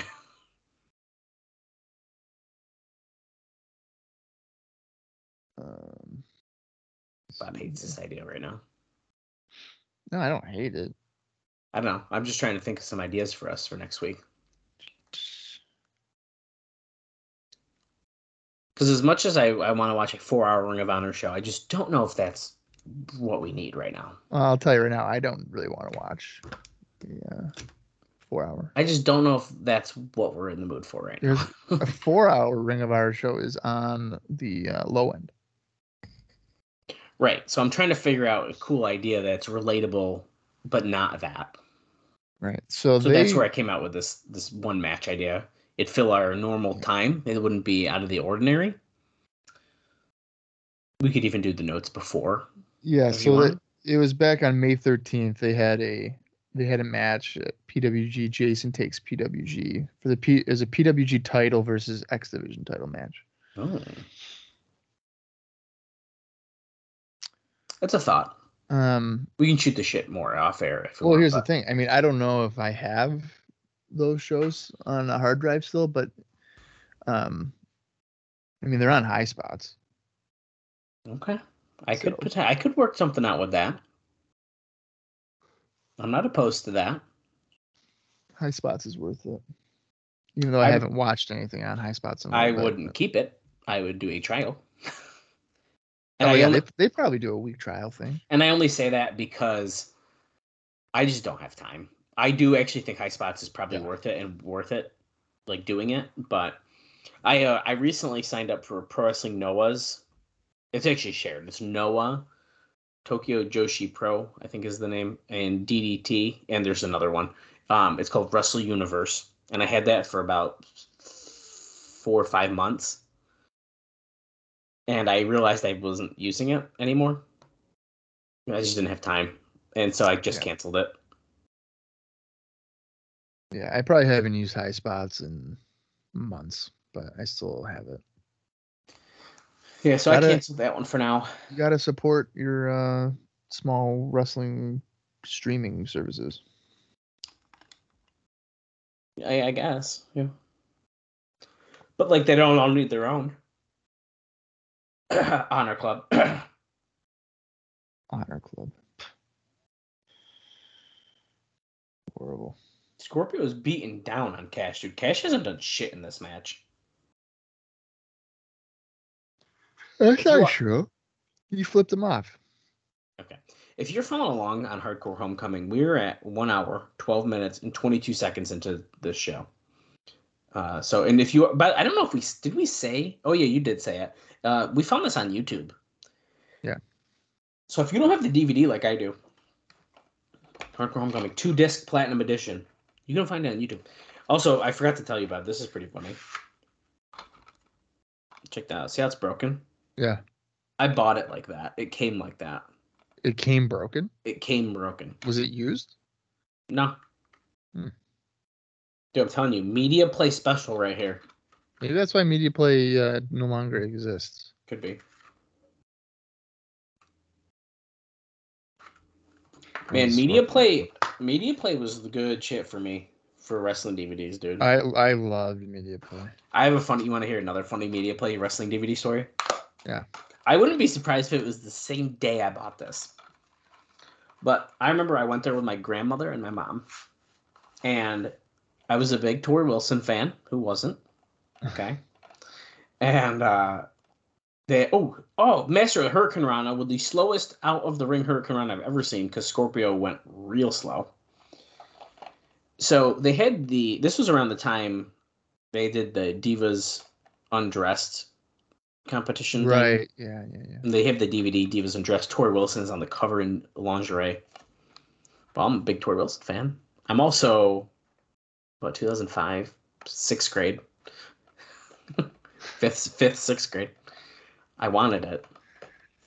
2005, I was a sophomore in high school. Yeah, that's fucked up. Yeah. It's really fucked up, actually. So I really wanted this DVD. Along with, I knew what happened at Judgment Day 2003 when she took off the bikini. I knew what happened on that show. That was when it was flesh, right? Like a flesh color? No, that was like the skinny, like sparkle one. But yeah. Oh. It was basically not one. That was when I had to fast forward my VHS tape real quick. That's awesome. Yeah. So I remember that. So I had that in hand. I knew I wanted that.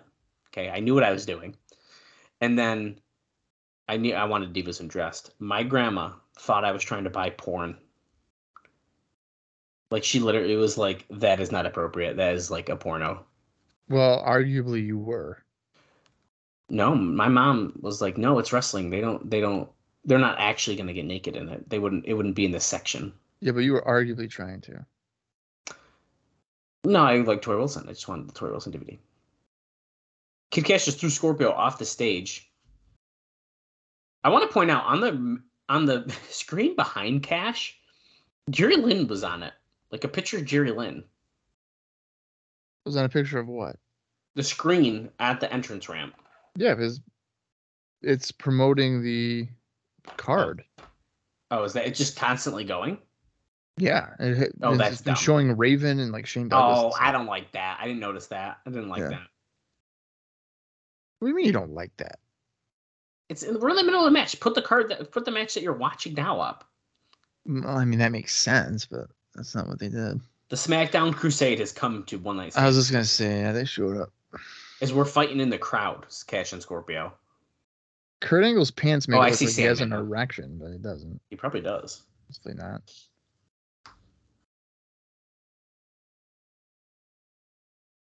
It's well over 100 degrees in the One Night Stand, the Hardcore Homecoming ECW arena, they just said. That's awesome.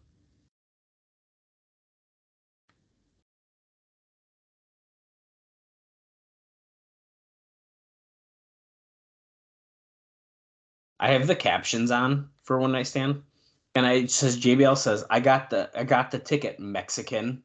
That's what it said. Is that what he just said? I mean, probably. That sounds like a JBL thing. That's a pretty time appropriate JBL comment. So yeah.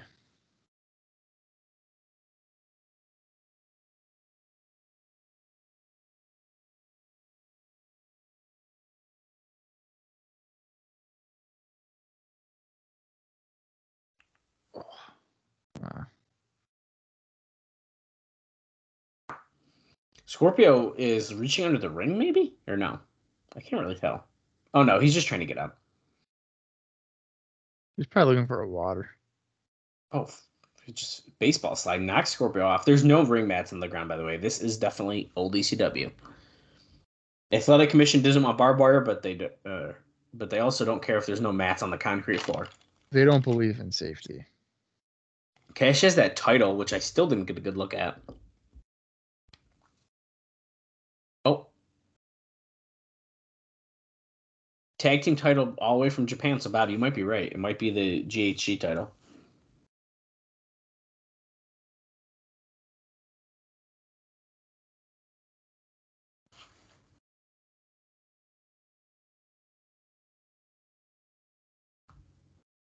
Scorpio getting a second win according to Joey Styles, jabbing Kid Cash around ringside.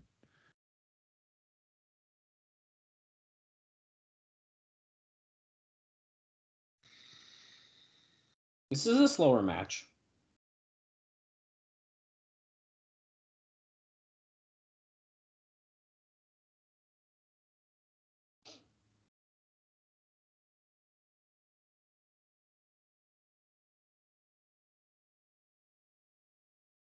Oh, chest first into the railing. Did Scorpio go? They're showing Sabu breaking his neck in slow motion on One Night Stand because, like, why not? Yeah, I think that's a cool idea. I'll give you another TNA note after this match. I actually don't have a ton more, which is pretty cool.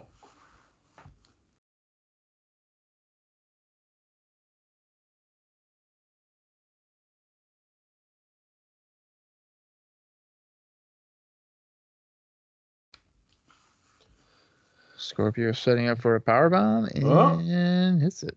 And he hits it. That's right. As you go to the top. That might be what the picture is. Right there on the back of the DVD. Or it could be a Hurricane. Or it could be a Hurricane Rana. Somersault leg drop.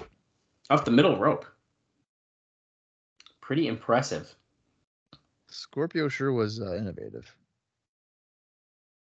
Oh no, he's going to the top now. I need to find out who he was tag team champions with now. Sandman. In Japan? Oh, I didn't know about ECW. Oh. He has a top rope somersault. I think he was Vader. I feel like he teamed with Vader before. What? In Japan. I'm gonna look. I don't know if they were tag team champions. Cash kicking out at 2. This is a wicked long video package on One Night Stand. I mean, like, yeah, that's why it's taking forever.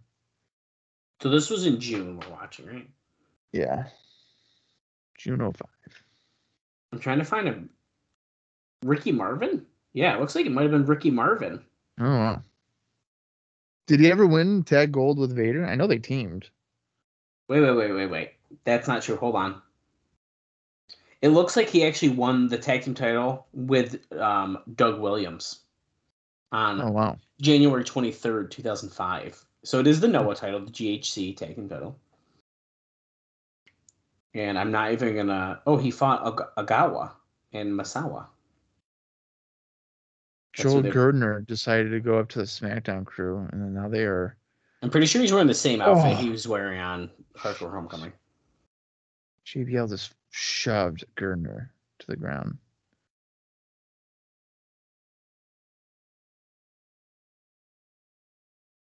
It looks like Scorpio teams with a shit ton of people here. There's also the day, or not the day after, the next month when he went back to Noah, he teamed with Doug Williams and Ace Steel. Oh, wow. That's the one thing about Japan that I like is there's so many random tag teams. Yeah, there really is. Pele kick or a buzzsaw kick, and that only gets a 2 count on Kid Cash.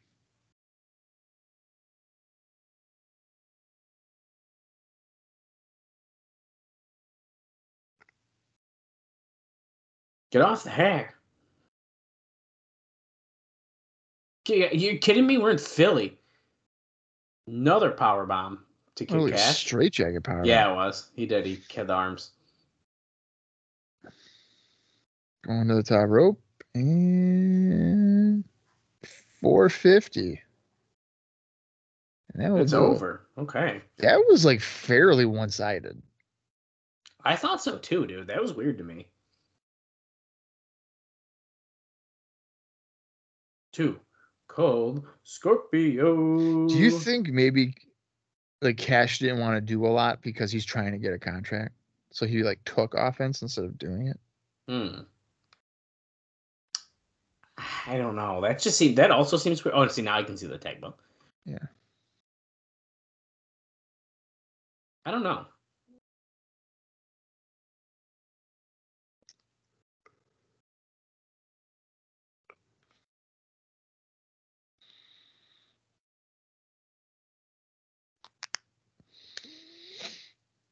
All right.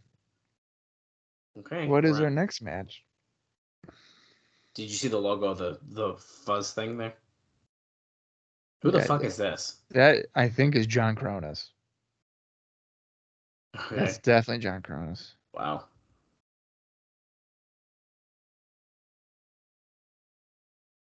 Okay. Guess it is.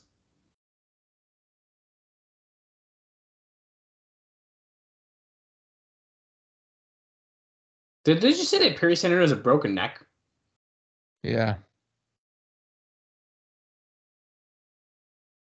Okay. So that's why he's not on the show, because he has a broken neck.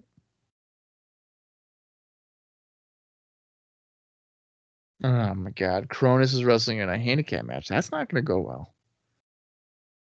Who is he fighting? Oh, he can still do a split.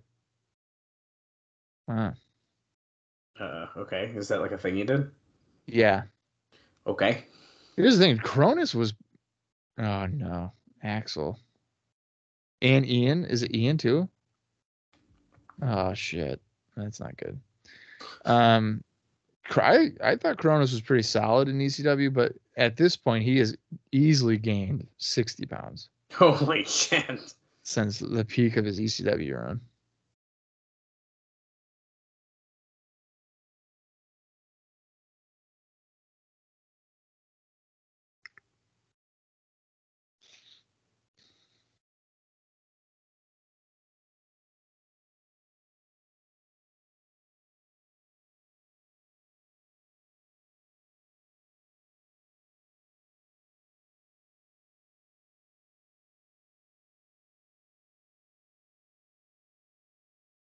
Oh, you know what? I bet you this is where New Jack comes out. Oh. Joey's explaining the Taipei death match that the Rons had, which, in case you didn't know, is when you tape up your fists, you put glue on them, and you put your hands in a bucket that's filled with glass. Mhm. And then you proceed to then punch each other repeatedly in the forehead with the glass covered fist. So as you could imagine, there is blood. Yep. Meanwhile, Rob Van Dam and Bill Alfonso coming out. Looks like Rob Van Dam is injured at this time. That's why he's not wrestling on what I've seen. Yeah, I think he had like a torn ACL or whatever. I don't even know when he comes back to wrestle, though. This is 2005, so he's probably not back till, I don't know, a while.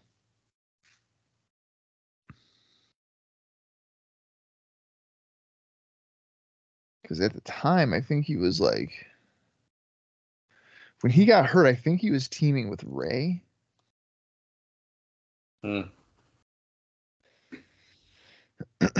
Which is like a forgotten tag team, I feel like.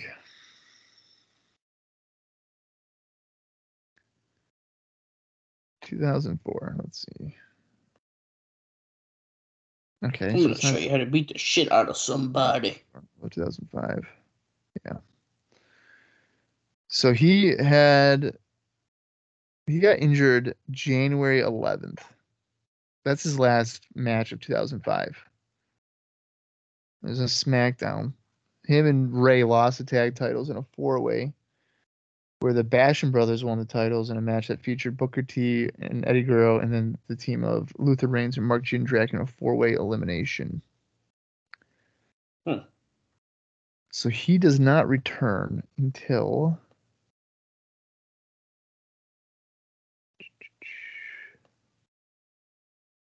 the Royal Rumble.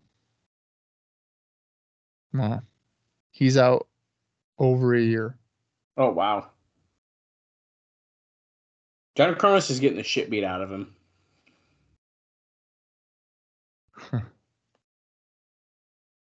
That's crazy. I don't think I realized that. Which rotten guy is the one who screws people out of money? Ian. So not the blonde one. No. Okay. He looks like someone who would screw you out of money. Is he Mid-South? Ian is, yeah. IWA Mid-South. That's what I thought. Yeah. And then here comes a New Jack. Now here we fucking go, dude. Now it's a party. He does not appear at any one night stands, correct? New Jack? I can't imagine. No. I don't think he does. No. That's, if you want to talk about liability, I mean, New Jack's the definition of it. If there is a microphone at your venue, make sure he doesn't get one. This is a great time to retell the story. He's got a fucking knife. He literally has a knife. This shit makes me uncomfortable. This is a great time to retell the story. Oh my god. Dude, see, but here's the thing. I could see him literally putting that through his skull. Holy shit. Because he did work for Ian a couple times, and I wonder if he got paid. Oh, there you go. Our friend Austin Skinner at a pro wrestling syndicate show decided to yell because so New Jack was having the New Gangstas team, and he was like the manager. Yeah. And he was trying to get someone to join, and he basically yelled something that was like, "If you don't join, he's gonna stab you." Yeah. And it was as quiet as it could possibly be in that arena. And I should say building. We're using the word arena. I know. I should have said building. It's basically like a dance ballroom. It's the Starland Ballroom. Yeah. I've seen concerts there and such as well. So my bad. I say arena. I mean building. But anyways, it was so quiet, and he slowly turned around. He knew exactly who the fuck just said that. Exactly who said it. He wanted to. Well, he was like wondering. He was like, "Who said that?" Yeah, it was. He was looking around. Yeah, he probably should not have yelled that. Yeah, that was good. This segment here is. I mean, so here's the thing. On both these shows, I do not care about the Bad Breed and New Jack and Cronus. Like, I don't care. This is literally just going to be brawling and blood. Like, there's going to be probably 0 moves involved. And then on the one night stand, it's just Rob Van Dam shooting, saying, "Hey, my knee hurts." And ECW was my company, and you know, all of our guys deserve success, and like whatever. Blah blah blah blah blah. Now the Paul Heyman promo's on this show too, isn't it? That's not 2006, right? Oh Or was no, it? I think that I don't know. Well, because isn't there like the Raw guys come here too? I think so, yeah. Yeah, because like Bischoff and like Edge, and doesn't Edge like spit out his water when he mentions Matt Hardy, and he's like, "Pfft, Oh yeah, I think you're right. what the hell, Matt Hardy?" Oh.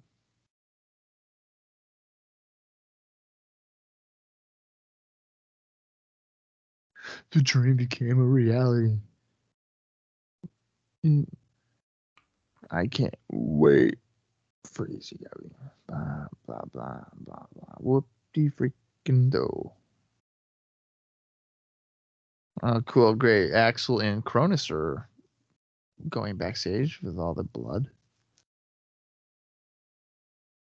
I like how they're just playing the music, just beating the shit out of everyone. Yeah, well, that was the thing that New Jack did. New Jack would wrestle with his music playing the entire time. I like it.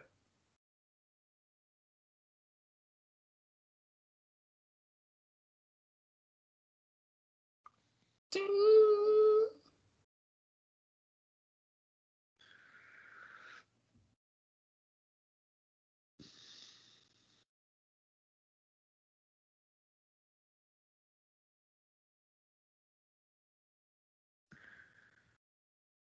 New Jack elbowing Ian right on the nuts. And you'll be surprised to know that all 4 men are bleeding a lot. Yeah. And this is not a match. They are just beating the shit out of everyone. Right. There is no referee. Although they did say it was a handicap match and that Cronus. They did? Yeah. Styles said that Cronus was going to wrestle a handicap match. So it was supposed to be a match. Oh my god. One night stand, the lights are out, and it says, what the? Rhino had just attacked Van Dam. What the fuck is happening, Bob? They just pulled out a scaffold on Hardcore Homecoming. Where did that come from?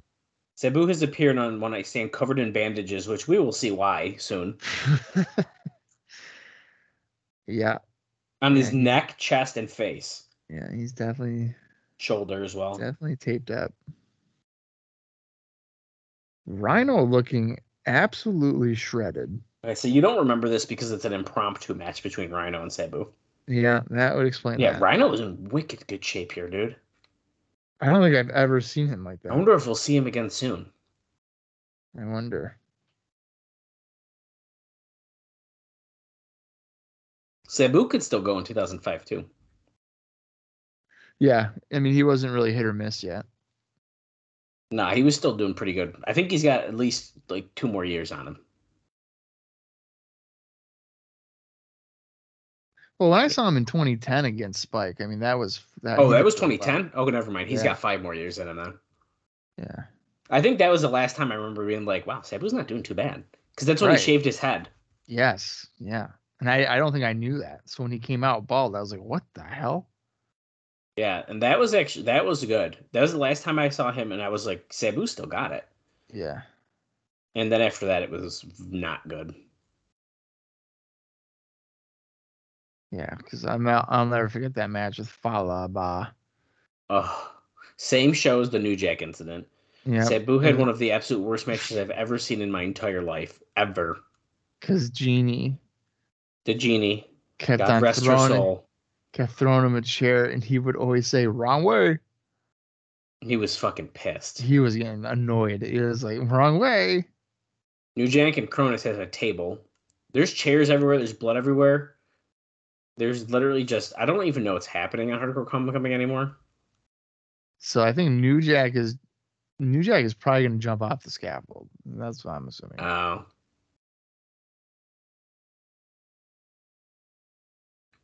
He's not going to throw someone off of it? No, I don't think he's gonna throw anybody off. Who was that again? Remind me. What do you mean? The Brian ex Lee. Brian Lee. When he goes through all the tables in the ring? That's Brian Lee. Yeah, you're talking about the Scaffold match when the guy is like thrown through Is all that the tables? XPW one? Well, that would be Vic Grimes for that one. Oh no, that's the one I'm remembering. Vic Grimes. Okay, Yep, New Jack is in fact climbing up. Let's see what he's gonna do. I like how they just casually rolled out a scaffold. That's what I'm saying. I've heard of people going back and getting a ladder or a table or a guard railing. I've never seen somebody go backstage and then pull out a scaffold. Yeah.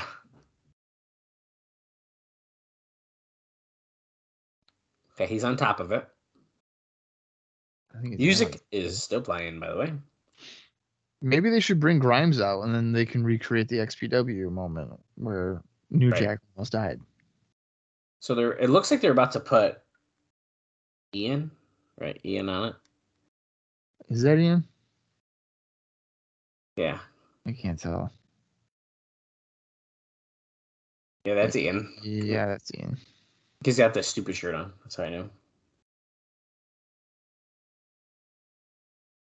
Off the scaffold, through the table. Nice spot.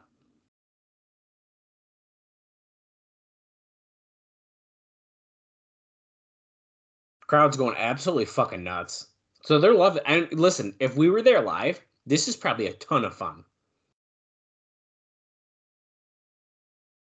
Like the brawling everywhere and stuff. Yeah. Like that's always fun when you're there live. I feel like it's hard to translate that onto like watching a show. Oh, absolutely. But that was a good spot. I like that. It's just like when there's brawling in the crowd. Half the time, the camera can never pick it all up. It's for the live crowd, and if you're not live, then it sucks. Yeah. That's absolutely what. Because like when they'd go nuts in the pastime, I'd get nervous and be like, "Hey, grab our shit," because who knows what's gonna happen right now. Right. And I'd put my fucking bag back on and I'd grab if we had drinks or whatever. You gotta grab it or you're not gonna see it again. Crowd's going nuts for New Jack here. Gotta put up the X. He's got the microphone. You know what? Okay, we had a weird cut. They cut something out there, or... Oh no, they just like redid it. That was a weird cut. It's a New Jack with a microphone. I think I'd cut too.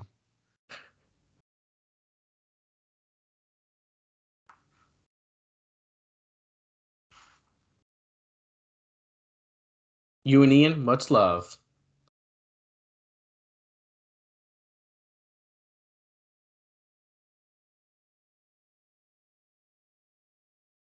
There wasn't even like a result. He just stopped after the dive. Yeah. Stop. It's not a match. There's no result. Yeah, I know. So what the hell was the point? They just literally beat each other up for, I'd say, 10 minutes. At least 10 minutes. New Jack jumps off a scaffold, put him through a table, and then they're just like, dab it up. Dab. Yeah, dude. Dude, you got me good. Dude, thanks, man. Yeah, you put me through the table off the scaffold. That's an unwritten rule in ECW. If you jump off a scaffold and put somebody through a table, the beef is over. That's it. Harvey D is hobbling on one leg. He's helping out Sabu getting the table.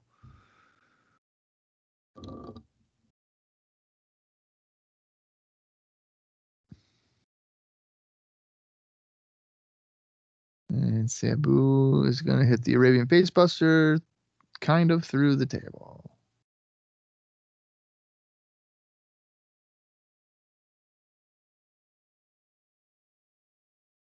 So New Jack is saying they're motherfucking rebels and motherfucking this, motherfucking that.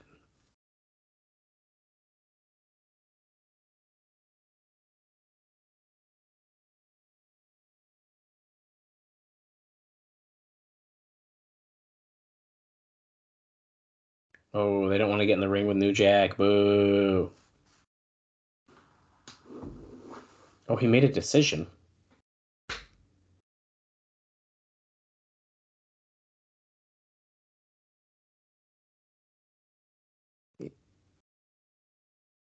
How long? Yeah, he's talking about him coming down the aisle, turning this shit upside down.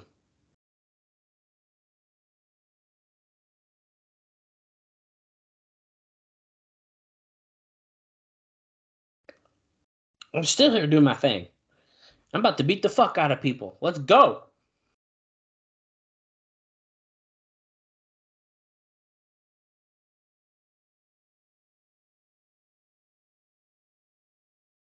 They should have had this dude on One Night Stand jumping off the balcony. Untamed live mic. You never know. He could.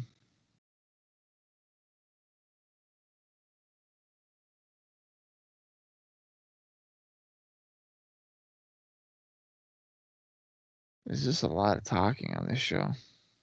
There's actually probably a lot more than you would expect. I'm telling you, when I say everyone had a microphone, so far nearly every single person has talked. And I have a feeling that's why the show's so long. Yeah, probably. You're watching a 3-hour show, half of it's talking. Hey, that's a good point. Thanks for the reminder, Bob. Speaking of talking, Christopher Daniels did an interview with Slam Sports indicating why he chose to sign a 3-year deal with TNA as opposed to seeing if he could get a deal with WWE. He says, quote, "It's not lost on me that the chances that I've had that fell apart due to bad luck or whatever you call it. I've always said that I was going to stay loyal to a company that gave me the opportunity, and that's what TNA has done with me, and that's why I'm here." So, there you go. Yeah. And he says that TNA is taking really good care of me, and I wanted to reciprocate that. He's got a new kid at this point, new daughter. And he doesn't want to be away from home for 2 to 3 weeks at a time. That seems to be quite a trend here with the early TNA guys. Like Styles just had a kid, Daniels just did, and they don't want to stay gone as long as the WWE deal would make them. Well, I like how you said, or however it was worded, that he has a new kid, like he bought one. I was just reading quick, but yeah, he did. He bought her from the black market. No, I'm kidding. Found this new kid. Hey, there's Raven in a video clip attacking Salmon.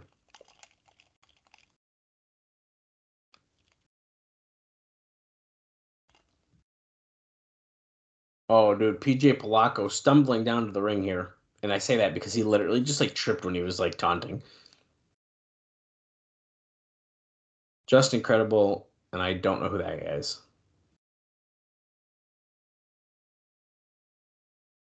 Oh, it's Jason. Sexiest man on earth, Jason. I feel like Just Incredible is like very overhyped. Am I wrong to say that? You think Just Incredible is overhyped? Yeah, I mean, am I wrong to say that? And I don't know. Maybe that's not the right way to put it. Oh, fuck yeah, dude. Jerry Lynn. Jerry Lynn. We have seen this match in TNA. Just saying. A few times. They fought in Dusty Struck once. That's right. I don't know, man. I tend to like Just Incredible. I guess, and maybe what it is to me is he plays a really good, like, heel, and he's, like, the annoying heel. Yeah. And maybe that's just what it is. It's just, like, since he annoys me because he's doing a good job, that I'm like, yo, fuck this guy. I think he gets a lot of a bad rap because, he's the ECW champion around the time when ECW is, like, going out of business. But that's not really his fault, obviously. That's right. Maybe that's what it has to relate to. I don't know. I just want to point out, Joey Styles just said this is Jerry Lynn's first match back in 11 months. Have we seriously not watched Jerry Lynn wrestle in 11 months? That sounds about right. That's fucking crazy. And here's the Raw team coming that Bob was wondering on One Night Stand.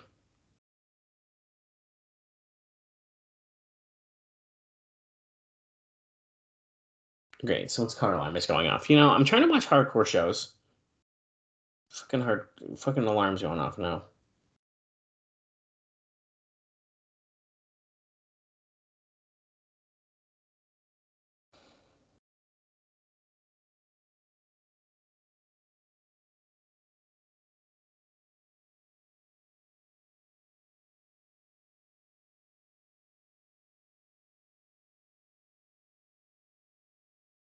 Oh, just incredible going with the white beater shirt. I mean, that makes him look kind of trashy. He wrestles in jean shorts. He already looks trashy. Yeah, but the wife beater makes it even worse. I prefer to call them white beaters because I don't like that they call them wife beaters. Yeah. Makes me feel uncomfortable.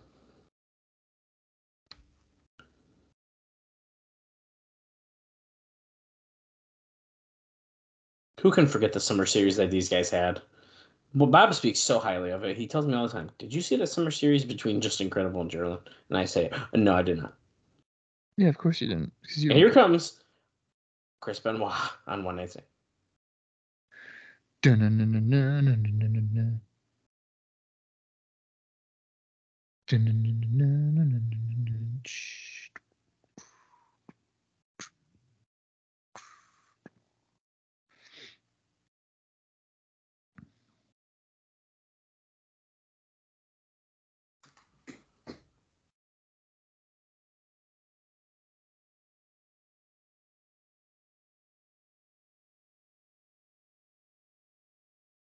Okay, Jerry Lynn, Just Incredible, squaring up. Let's go. Let's go. Oh, Incredible slips out. That's bullshit, dude. We're, by the way, an hour, 47 minutes, and 15 seconds into the show. If you're watching One Night Stand, though, we're an hour, 14 minutes, and 8 seconds into that one. So, can you feel the heat?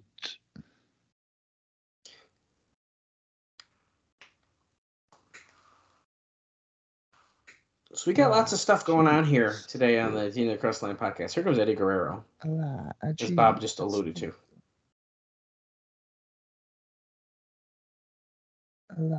Is Eddie a heel at this time? I don't remember. June. Yeah, I think so. He looks fucking pissed. That's why I'm wondering. Yeah, I'm pretty sure that he had turned heel by this point. Oh, wait. Is this the same year he fights Ray in the ladder match? Yes. Okay. This is like good. I think this is some of the best shit of Eddie Guerrero.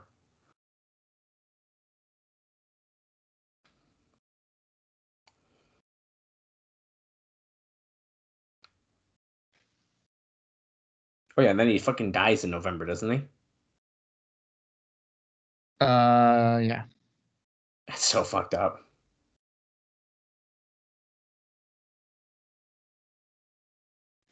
Yeah. That sucks, but that's Yeah. That's the history. Yep.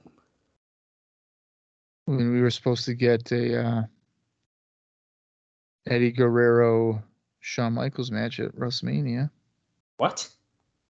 Yeah, 2006, 22, WrestleMania 22. They were going to do that. That's crazy. Yeah. We finally got a lockup between Credible and Jerry Lynn now. That's another thing on the show, as I feel like they are doing is a lot of fucking delaying. A lot of talking and a lot of delaying matches. Well, I mean, are you really surprised? No.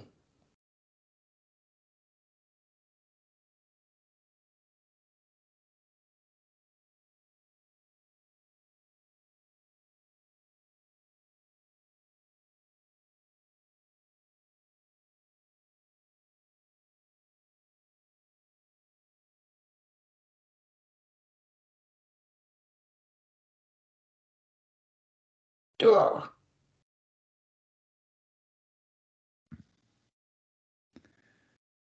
Now, I don't even know. I think Credible's, ever since his release in 2003, he's just been doing indies, and obviously had a couple month run in TNA, and then of course he blocked me on Twitter. Why did he do that, Bob?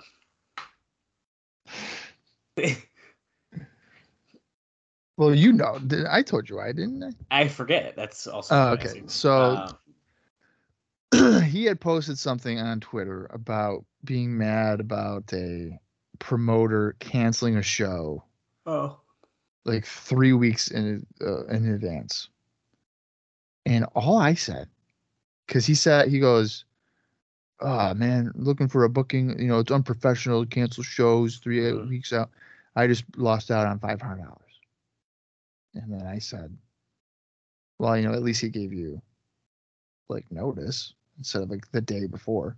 Right. Apparently, that was like not right. That was too much for him. Right. So then he blocked me. And then when I realized I was blocked, I was like, well, in 2019 or whatever, who's paying Justin Credible $500 to be on a wrestling show?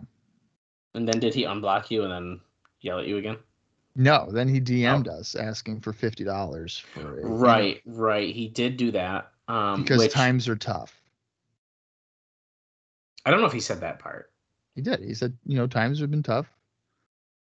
Did he? I'm asking, yeah. He was like, I can do an interview for $50. We can talk about TNA, which I was like, that you were there for 2 months.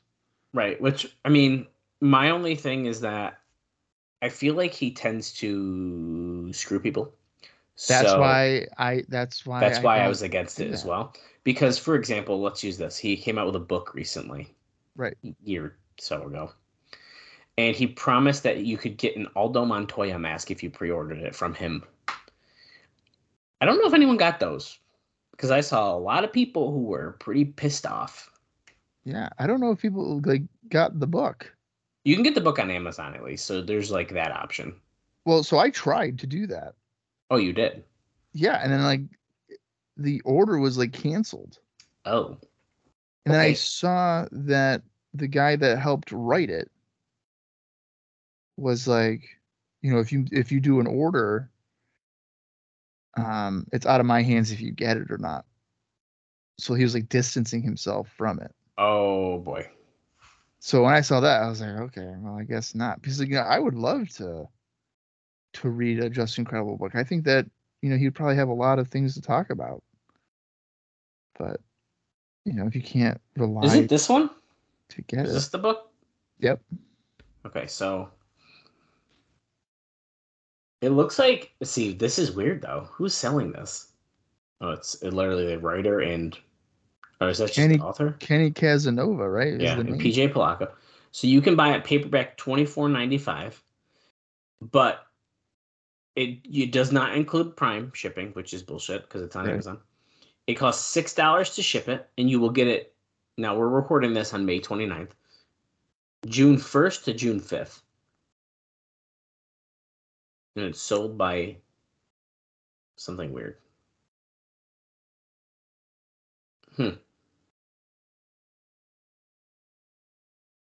Yeah, I don't know if I'd be trying that one.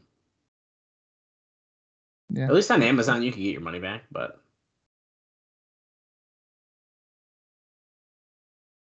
that's what I mean. So anyways, he screws people. So I wasn't about to send him $50 for him to not do an interview with us. Right. And if I'm paying someone for an interview, I'm sorry, you got to be there more than 2 months and be a little bit cooler. Because for the record, both Goldilocks and Chris Harris did not charge us anything. And we had phenomenal interviews. Check those out in the archives, other bonus episodes. Really, really, I think some of the best stuff we've done. Yeah, and they were there for a substantially long time. Yeah, and they did openings for our show, which you guys hear every few weeks because we switch them up. I mean, I can't speak better about either one of those people. Right. Jerry Lynn takes the chair from Jace and goes to hit. Oh, super kick. Justin Credible hit the super kick so hard he fell out of the frame. Like he didn't fall near Jerry Lynn. He fell away from him.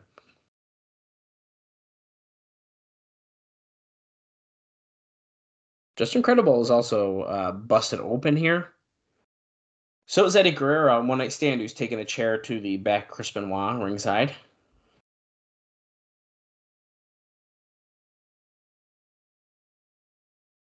The referee goes yelling to Justin Credible, "That cut's pretty deep. Do you want to quit? You want me to call the match?" And I like that. I like how blatantly obvious he's saying, "That cut's pretty fucking bad. Do you want to stop?" Just Have you had enough? Running knee. Jason holding the chair in front of Jerry Lynn's face.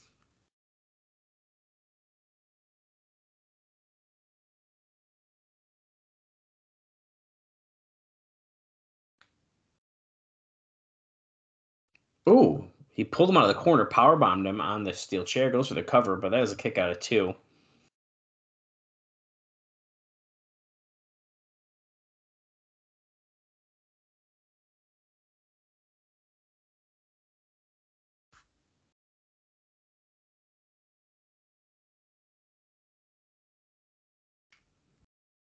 This referee's annoying as fuck. Do you give up? I think that's John Pee Wee Moore. He's wicked annoying. Give up!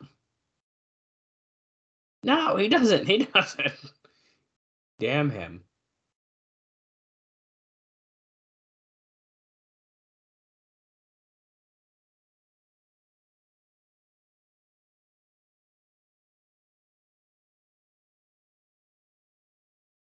Oh, Jalen. Nope, that's another 2 count.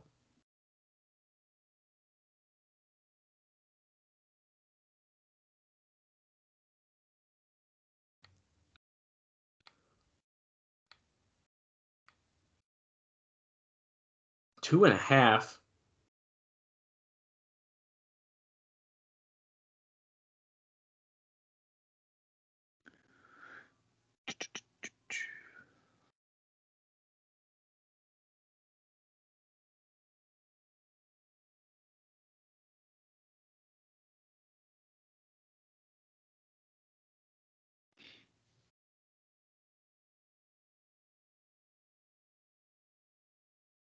Yeah, Jason made an appearance at both as well. Oh, see, like that's interesting. Holy shit, there's referee. Hey! Hey!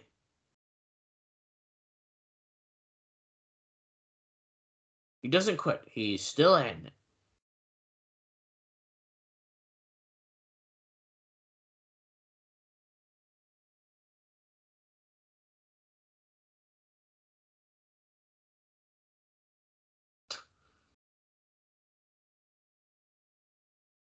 You giving up? Are you giving up? I'll tell you that their ECW matches were better. Well, I feel like this one has been a lot of headlocks. It's been fairly slow.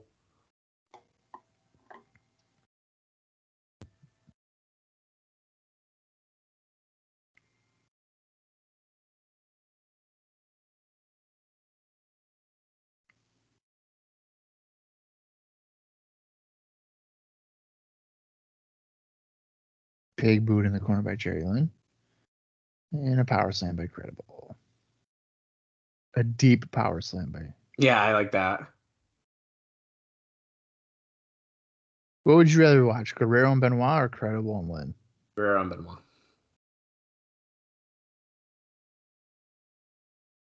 Even though it's kind of looking a little sloppy over there, to be honest with you. I was just about to say because he kind of missed the crossface a little bit.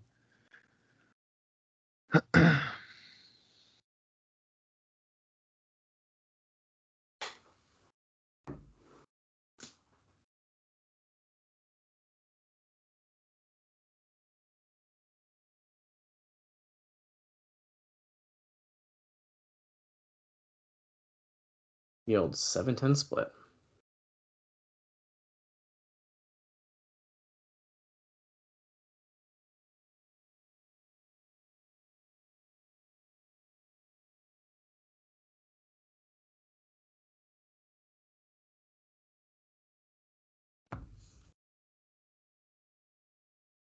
Ooh, short arm clothesline.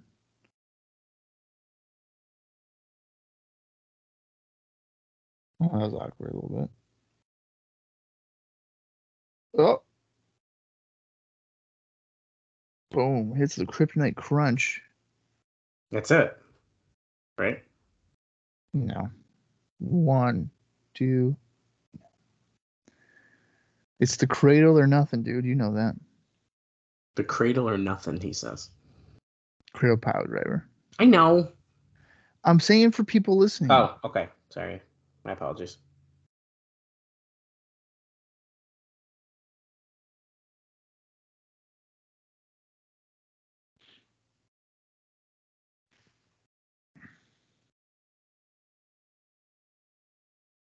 Tombstone pile driver. Going for the cover. 1, 2. Okay, I thought he was just about to beat Jerry Lynn.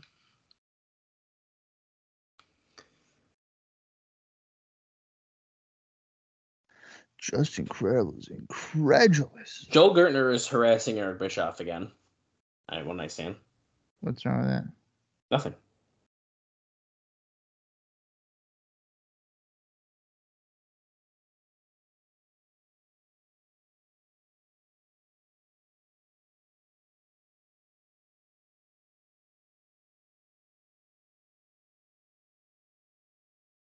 Joel Gertner begging Eric Bischoff for a job. Can I please have a job? I need one. I'll do anything.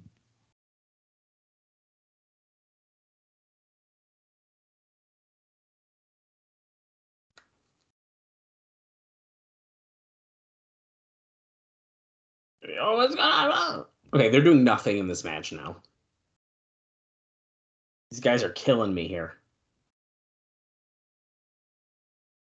I mean, I would say it's a fairly disappointing match. Yeah, I'd say so. It's bullshit, dude.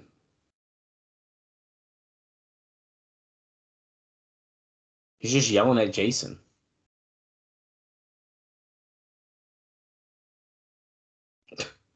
Jason just ruined what could have been a classic.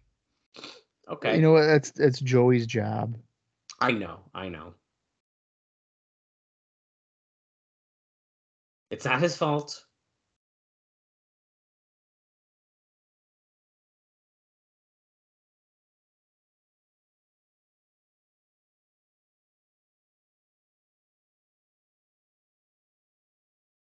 Springboard drop kick.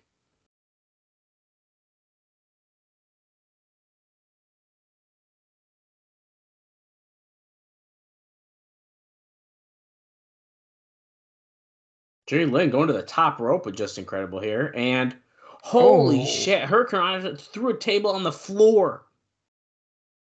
Okay, I didn't see that one coming. No. That was pretty good. That will kind of maybe pick up the action, hopefully.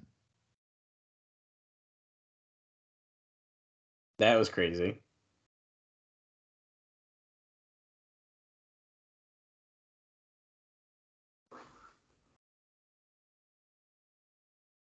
Here comes Mike Awesome on One Night Stand.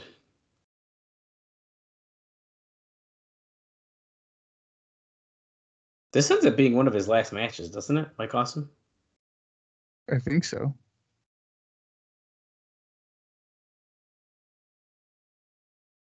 He's looking pretty good, too.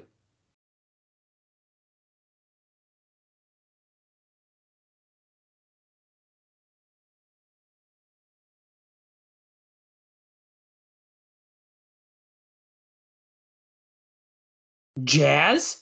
Jazz is at Hardcore Homecoming. The best booty in the business.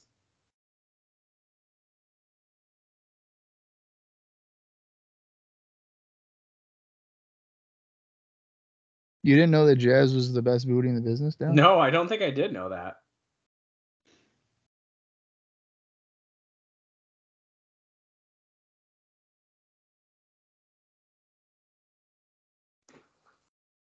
And Masato Tanaka is coming out on One Night Stand, so you can imagine what's going to happen in that match.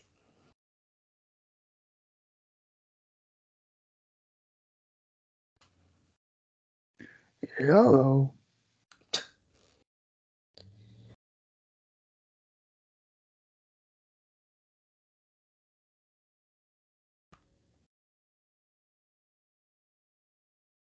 Oops.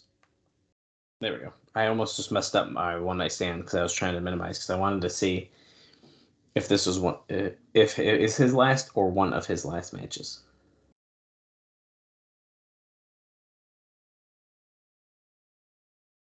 Oops, I hit the wrong guy.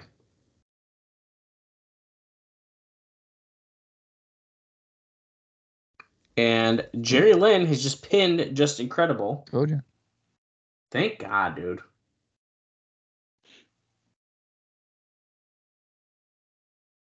Okay, it is in fact his last match.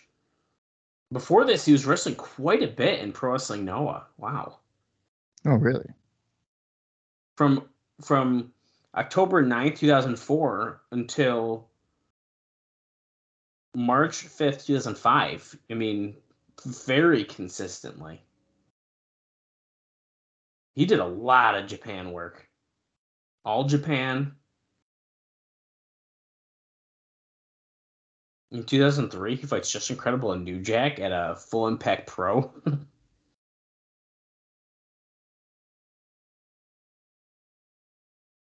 course, the last time we saw him in TNA, it looks like it was that tables match with Mike Sanders. Oh, yeah. That was on May 14th, 2003, so it's been quite some time. But he's getting his stuff in here. He did not slow down very much. I kind of thought he did, so. Jerry Lynn's on the mic now, dude. I tell everyone's got to talk a little bit. Got to share all your memories, you know? Yeah, of course.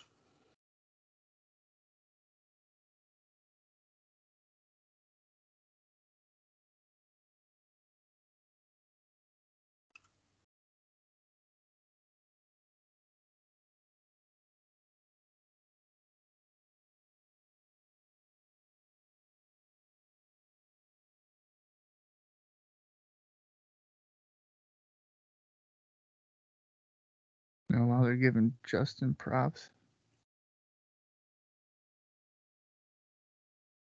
Justin.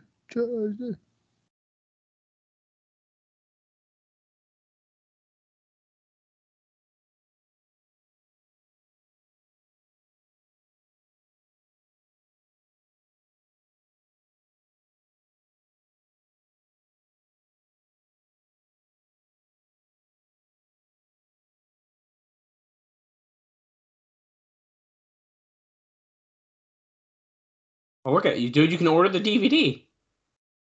The official Hardcore Homecoming event program with a foreword written by Terry Funk. The Swanson and Rittner t-shirt with the address. Hang on a minute.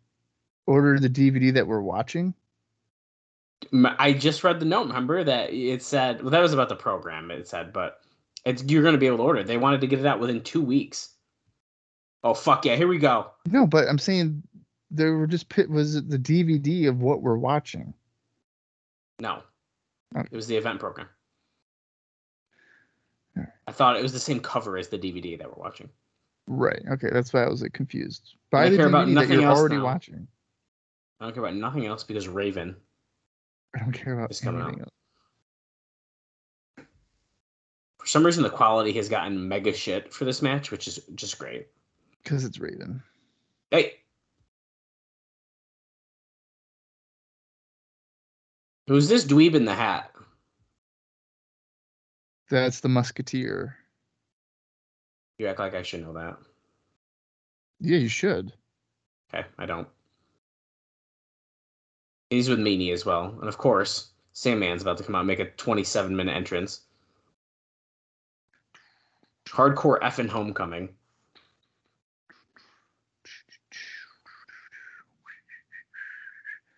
Even if I know when. Yeah. So,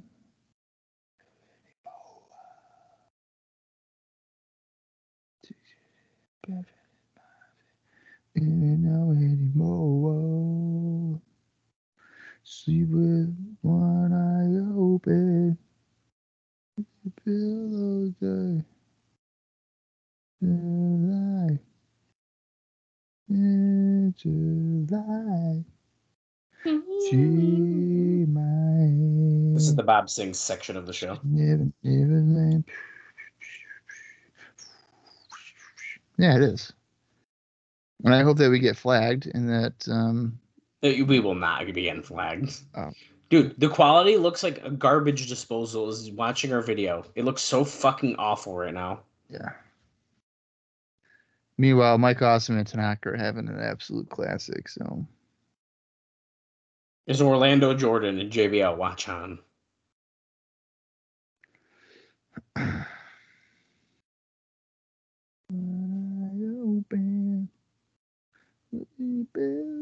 Oh,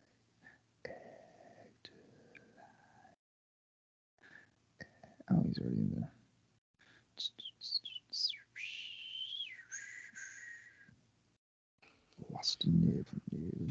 Okay, we're going to be here for a few minutes. So, the final Impact show on Fridays from May 27th on FSN drew a 0.3 rating. It's second highest of the year for a Friday afternoon show. The show's final 2005 average here was a 0.22 on Friday afternoon and a 0.25 on Saturday night for their FSN run.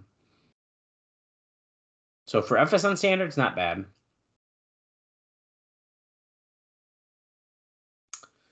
Also, another fun one for you, Bob, is that AJ Styles, you'll probably mention this here eventually, but he defeated Petey Williams in Italy over the weekend to retain the NWA title. So Petey got an NWA title match over the weekend in Italy. We still got 53 minutes, 53 seconds left in the show here. I got two more small notes. I'll tell you after this match, probably.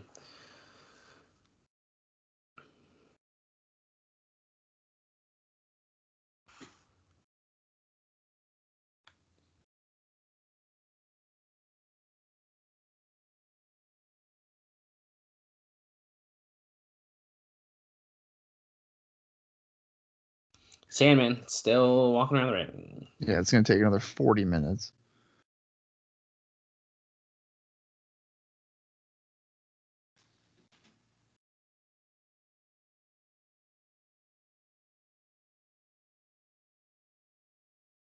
Buy the t-shirt Hardcore effing Homecoming. The legacy lives on, it says on the back.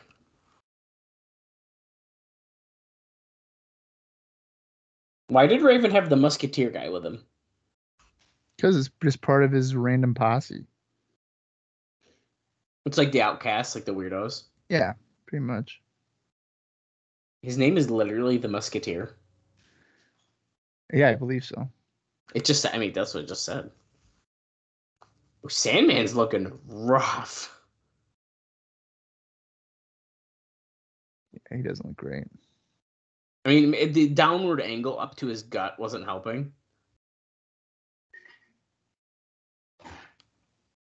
They're showing JBL way too much during the awesome match here. They're going back and forth to JBL.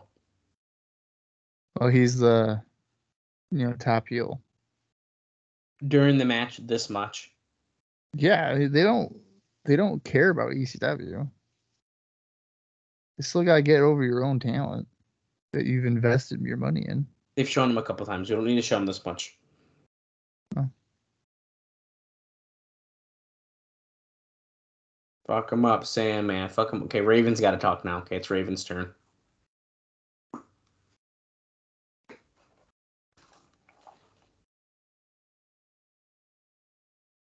I believe we only have one more match after this one. It's the barbed wire, no real barbed wire match. That's correct.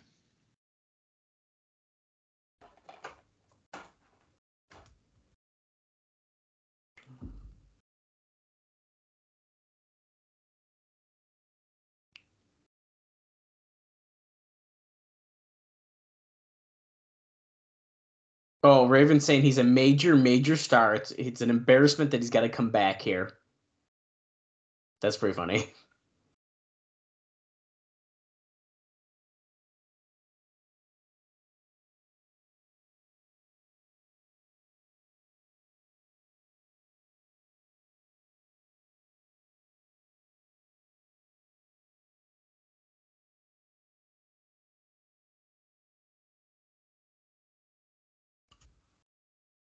I think the renovations are excellent.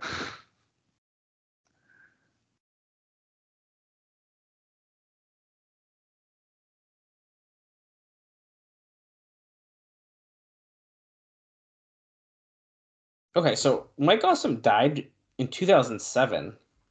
So he just did this match and was like, that's it, I'm fucking done.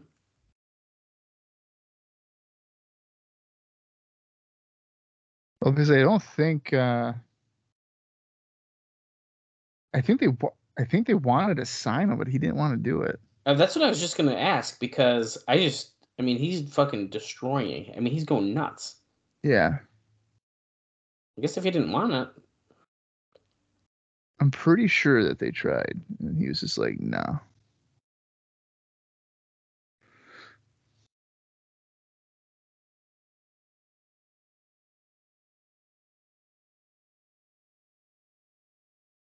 Yeah, literally. So on Wikipedia, this is what you were saying. So it says the crowd greeted Austin with cheers at the beginning of the match, whatever. So Joey Styles made frequent references to Austin leaving ECW for WCW, and during the match, Styles infamously said, "And it's a shame he didn't succeed in taking his own life." By the end, and of course, the crowd fucking loved the match, of course.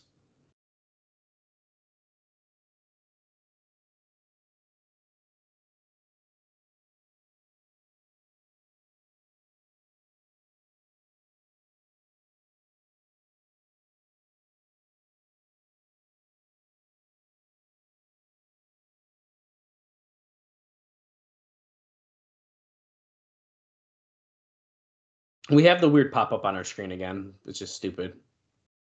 But here it is.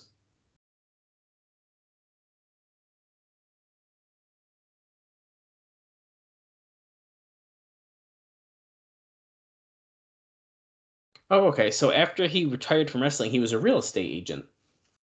So he just started a new career after this match.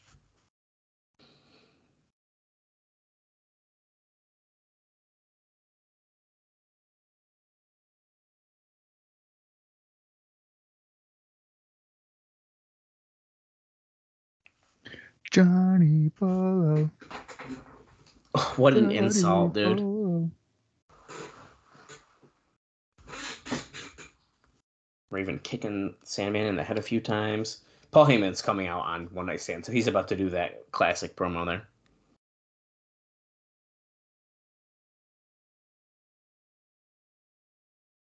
I'm surprised.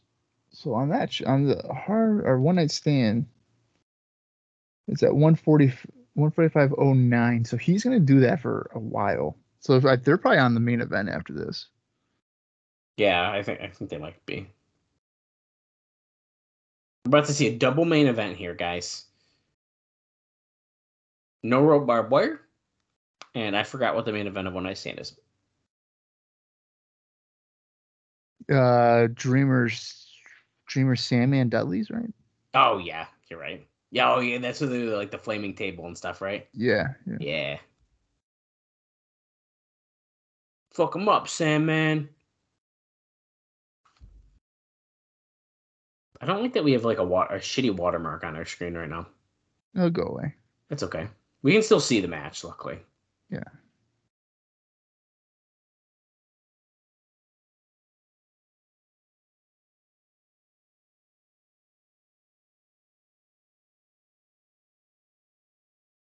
Oh, Sandman's got the musketeer hat on. Okay, he threw it. It's gone now.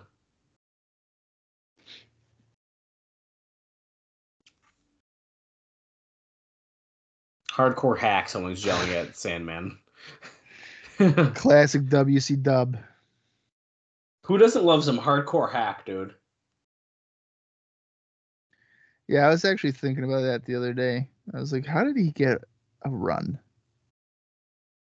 And it was only for like a minute.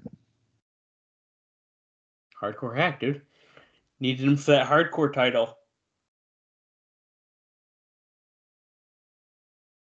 I guess so.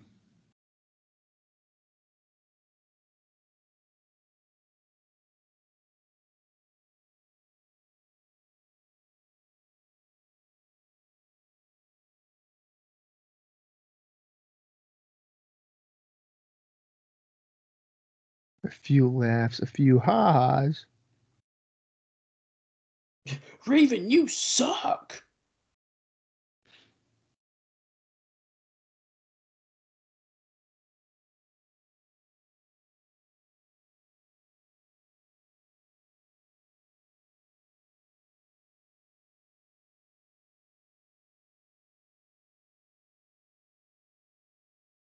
Raven! Now, as we know, in about 9 days, Raven is going to be in the King of the Mountain match. Oh, at right. Slammiversary. I don't think it was actually announced, but guess what? There's no fucking TV leading up to it, so spoiler alert. Well, I believe something happens on the pay-per-view that. Oh, okay. So guys, Raven quit. I didn't know that. Okay. It happened 18 years ago. Okay, guys. Yeah. Sorry. Get that. Post those hate comments about how sometimes we spoil stuff that happened 18 years ago.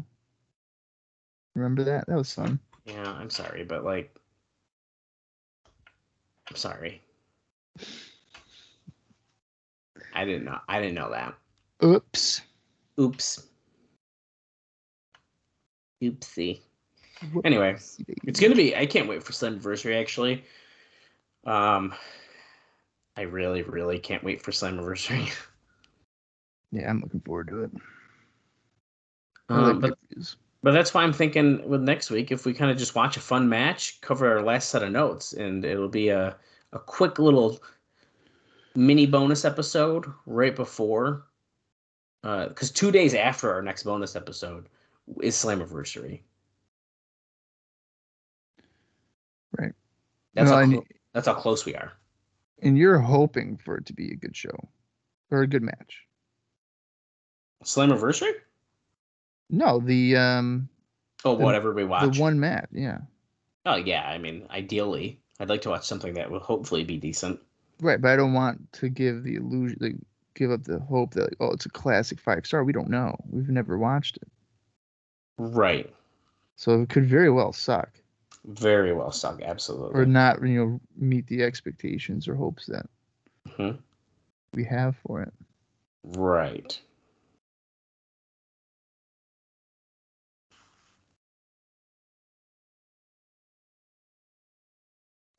The Sandman is ascending the turnbuckle. And there's the Rolling Rock.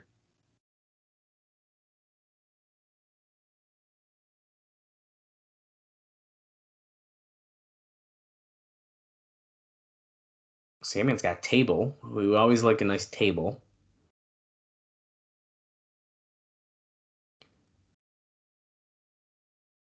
Oh, swinging the kendo stick. Raven's busted open pretty good, it looks like. The White Russian leg sweep. Which I thought Bob was making that up, but that is what Joey Styles just called it. The Rolling Rock? No, the White Russian leg sweep. Oh, yeah. How dare you think I would make something up? I've never done that in my life. No. Oh, shit. Leaping somersault senton through the table off the top rope to Raven. You would think this is a match with Jeff Hardy. And Raven gave him the Jeff Hardy moves. Like he did with Sean Waltman in the House of Fun match. But don't worry, Meanie stopped that. He pulled the referee out. Sandman is like, whatever, fuck you.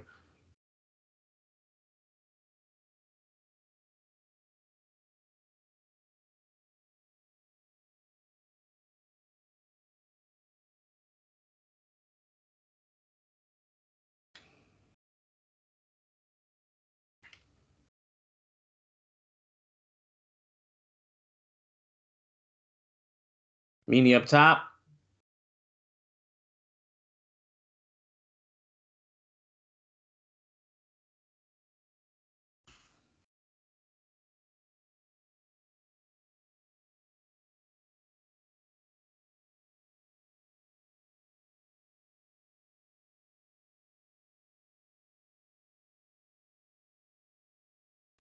One, two, he kicks out. Bunch of bullshit.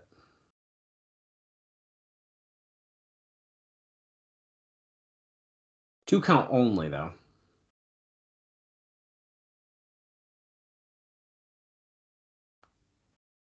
The Musketeer obliges by giving him a chair.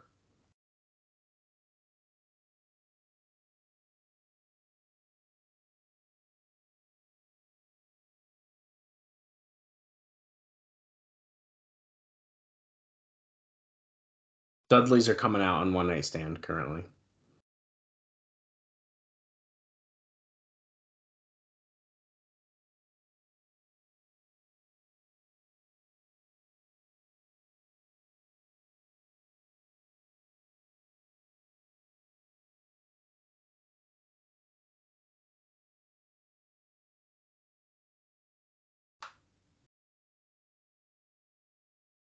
Donnie Allen? I don't even know who that is. Who is Don E. Allen? He's a jobber guy. Okay. They're really hyping him up. Oh, and they literally just said he might be the only jobber we ever had. Yeah. And Mikey Whipwreck here, he just took out Don E. Allen. He's going in his pocket. Oh, he's got a beer. Trying to be like friends.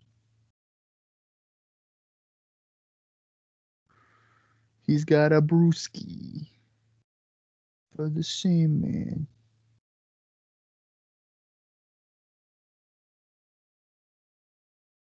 What Oh my the God. hell? Whippersnapper and Raven gets the pin. I wasn't expecting Sandman. that. 9 minutes, 56 seconds. Match is done. They said that. Oh. And unfortunately, we still have this fucking watermark on everything.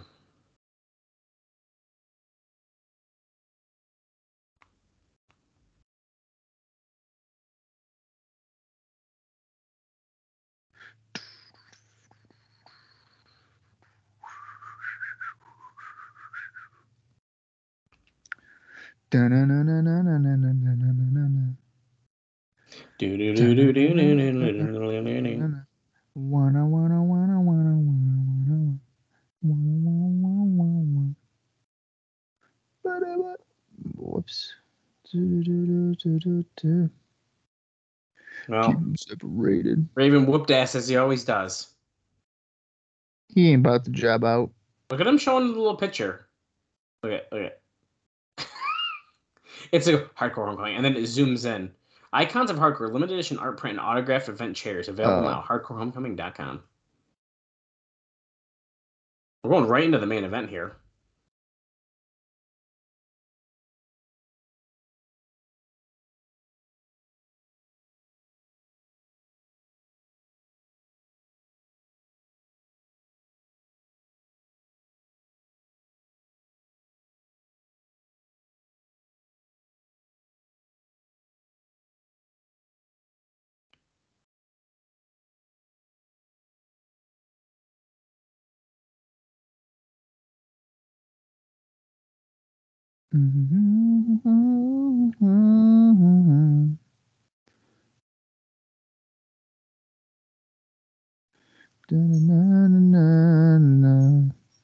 Why are you singing Terry Funk's song right now?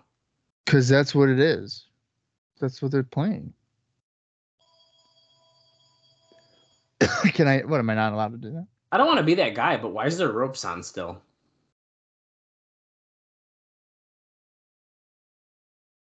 That's a really great question.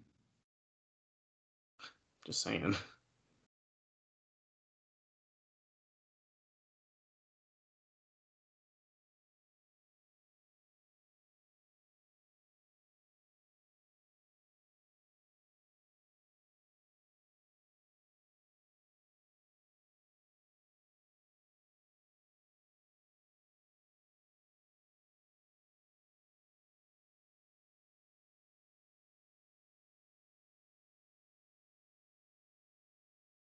Hey, Was it not originally a barbed wire match?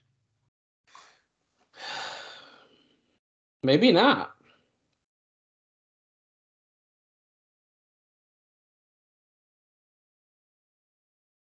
Oh.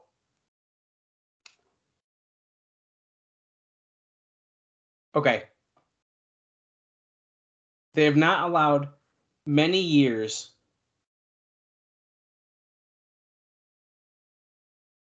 They have not allowed barbed wire in wrestling in years now, and so it was supposed to be, and now that they're in the ring and they're taking it down, so it looks like they're literally like, fuck them. We're gonna do it anyways. Yeah, so it was originally just a regular match, and then they incorporated the barbed wire after, or like at the show. Okay. Which is interesting.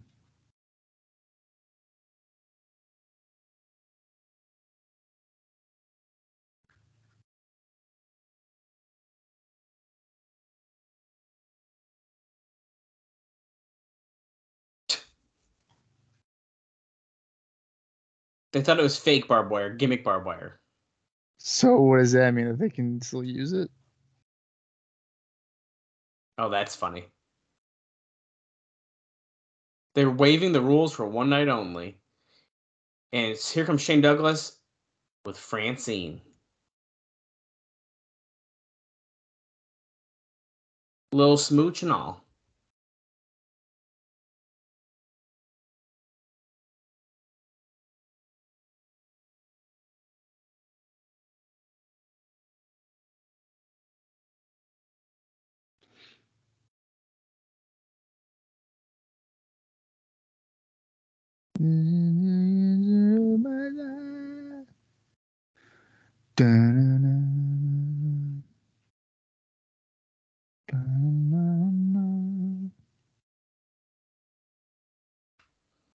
Do you remember?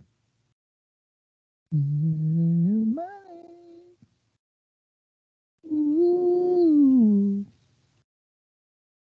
Look at them settling their differences to be able to be friends. Look, he's even holding the barbed wire up so Francine can get in the ring for us. Well, he's a gentleman. And listen, I mean, they were always like better as a unit. I mean,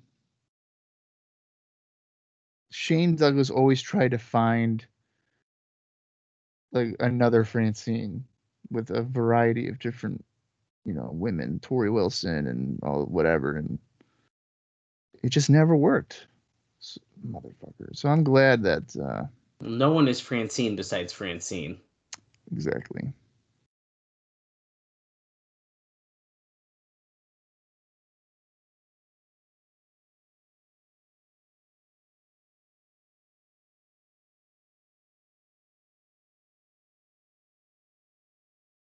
Cut the fucking music. I like how they came out and Terry Funk left and he's about to come back out.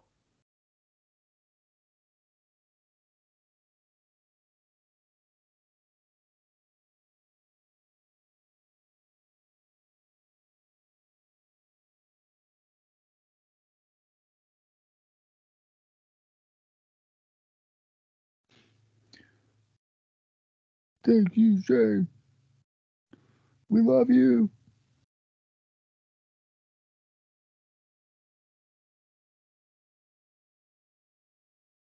Yeah, talk it up, pal.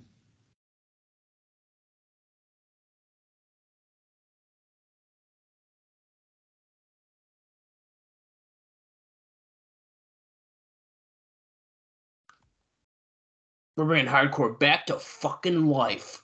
That's right.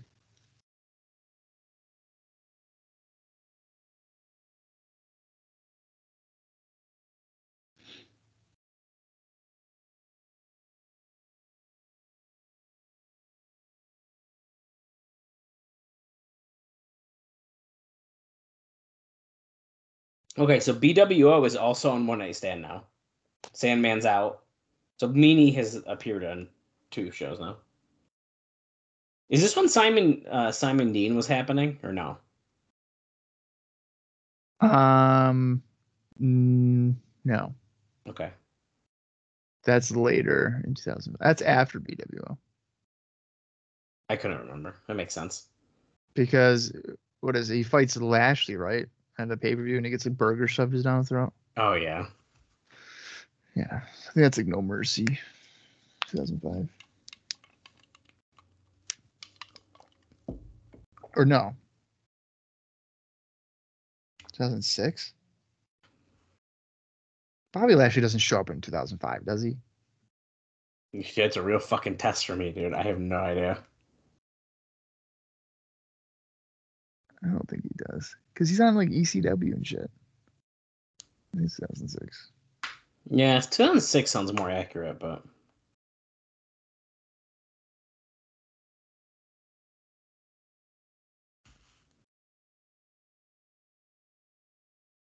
On my father's grave.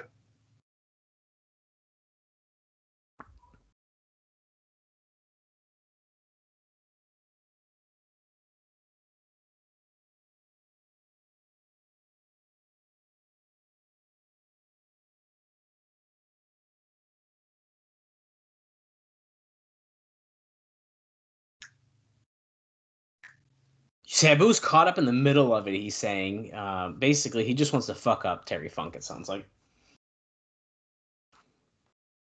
So that's kind. He doesn't want to beat up Sabu. He just is in the way. Right.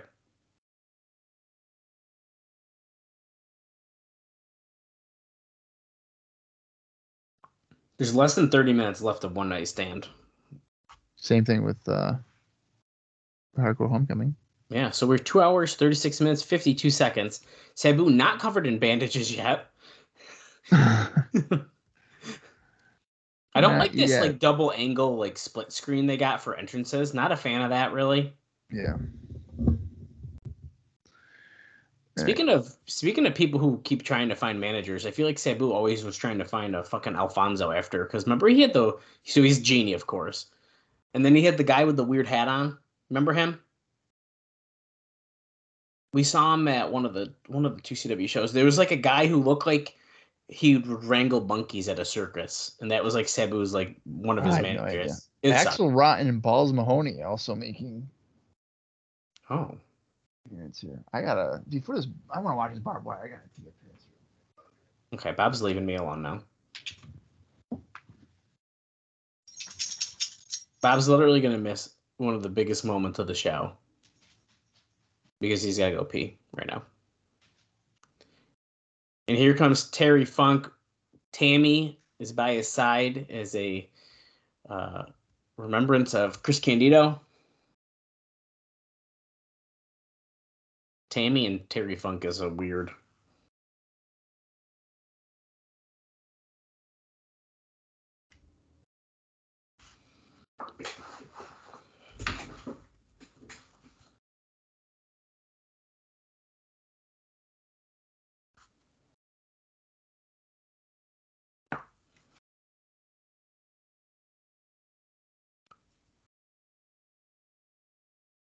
There is, and always will be.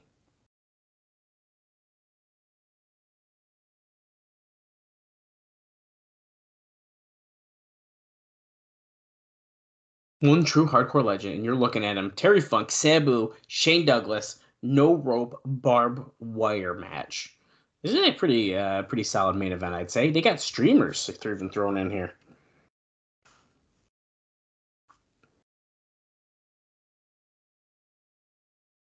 Oh, Kid Cash is making an appearance on One Night Stand as well. It's pretty exciting.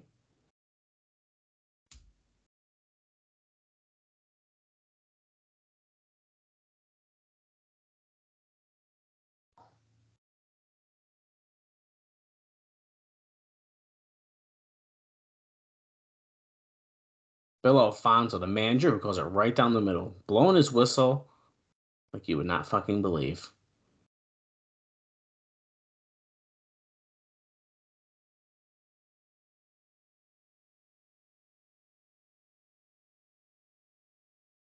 Sabu.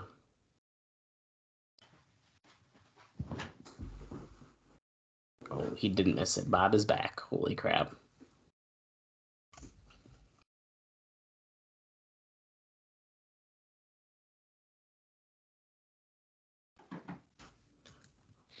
Bob, I thought you were going to miss one of the biggest moments of the show, but you're back.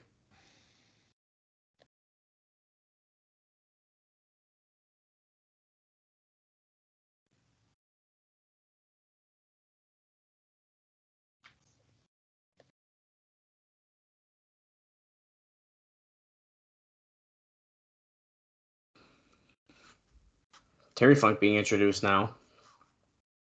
After we get the introduction such out of the way, I will give you guys our final two TNA notes of the show.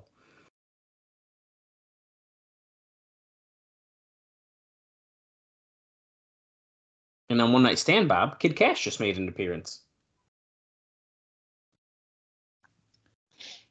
You got a donut? Yeah, I had to get the last donut. And you know what? Nothing goes better with a barbed wire match than a Bavarian donut. Where'd you get a donut? I went to Wegmans earlier. You didn't bring me any last night? No. Okay.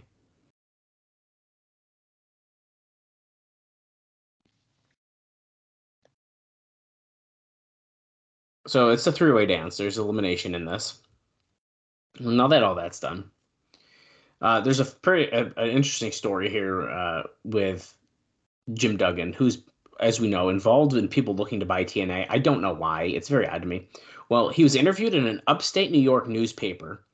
I don't know if this is around when he potentially could have appeared on any local show. I don't know. But anyways, it was regarding a local kid training to be a pro wrestler. Duggan was working the city. So he's in the city working a local indie guy. He said it was very different from when he came in during the early 80s. He said a lot of guys only have one option to make money, which is Vince. Now, when he was asked about TNA, he laughed and said something to the effect of, not with a 0.1 TV rating, about people making money with him. So, well, I do not like the way they are filming this match with the split screens every once in a while. It's weird, yeah. Terry Funk and Shane Douglas both thrown into the barbed wire. Terry Funk's sitting in it, and Shane Douglas bounced right off. Well, they're also wearing shirts. Right. It still hurts. It can poke through. Yeah, Sabu, I mean, off the chair. I don't remember a time that Shane Douglas ever wore a shirt. Well, there you go. He started after this. My final note for the show about TNA. And by the looks of it, he's wearing at least double layer. It does look like that, yeah. The final note here. So last week we talked about wrestlers who were booked on the May 31st taping, essentially getting paid 1.5 times their normal show pay. Well, apparently, so that was for everyone and not just top wrestlers. So it was reported originally that it was just top guys, but everyone got paid extra money because they canceled the TV taping. So Wow. Good for them for making it right. What they got paid for it. Yep.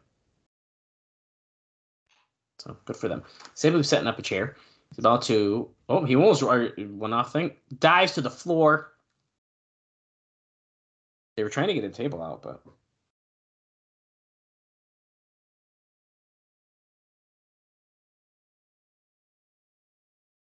From the arena.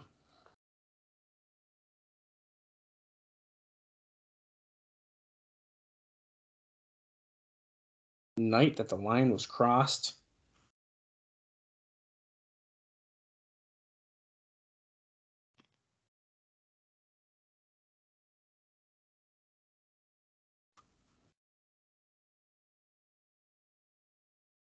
Fuck him up.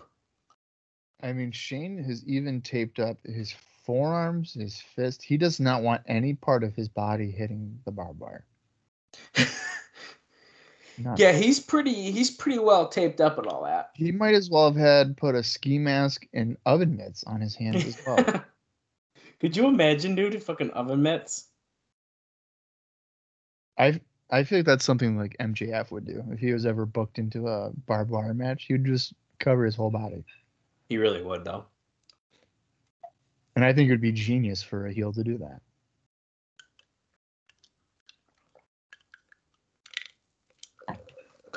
Oh no, the Impact players have stormed the ring on One Night Stand, and Justin Credible has a literal ball of barbed wire. It is in a ball. What the heck? And he is about to hit That's Incredible on Sandman onto the barbed wire. So we're seeing double barbed wire action here. Yeah. And now they have Tommy Dreamer, who is a Crimson Mask. Here comes Francine. Francine does both. What? And she just low blows Tommy Dreamer.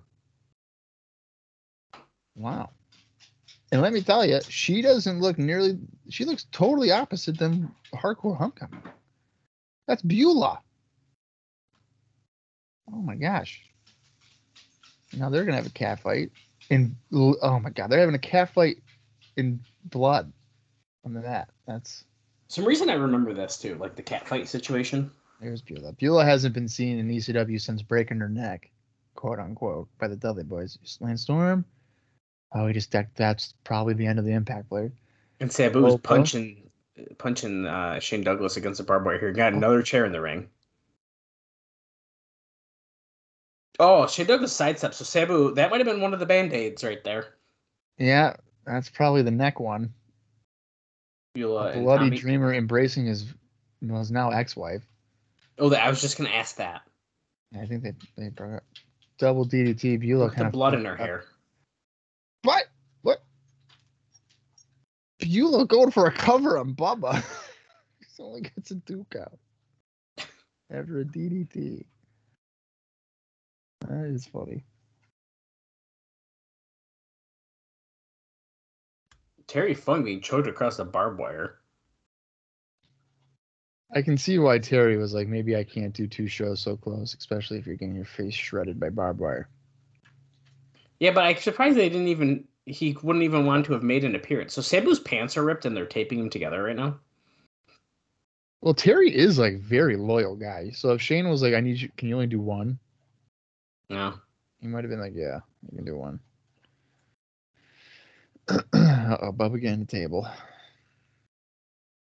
Meanwhile, we're seeing a double angle of Sabu with a headlock on Shane Douglas for some reason. We need 2 camera angles there. I mean, it looked very suffocating.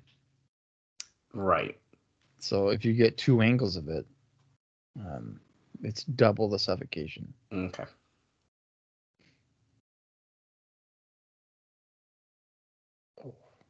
Sammy powerbomb through a table. They're going back to the 94 spot with the triple sleeper.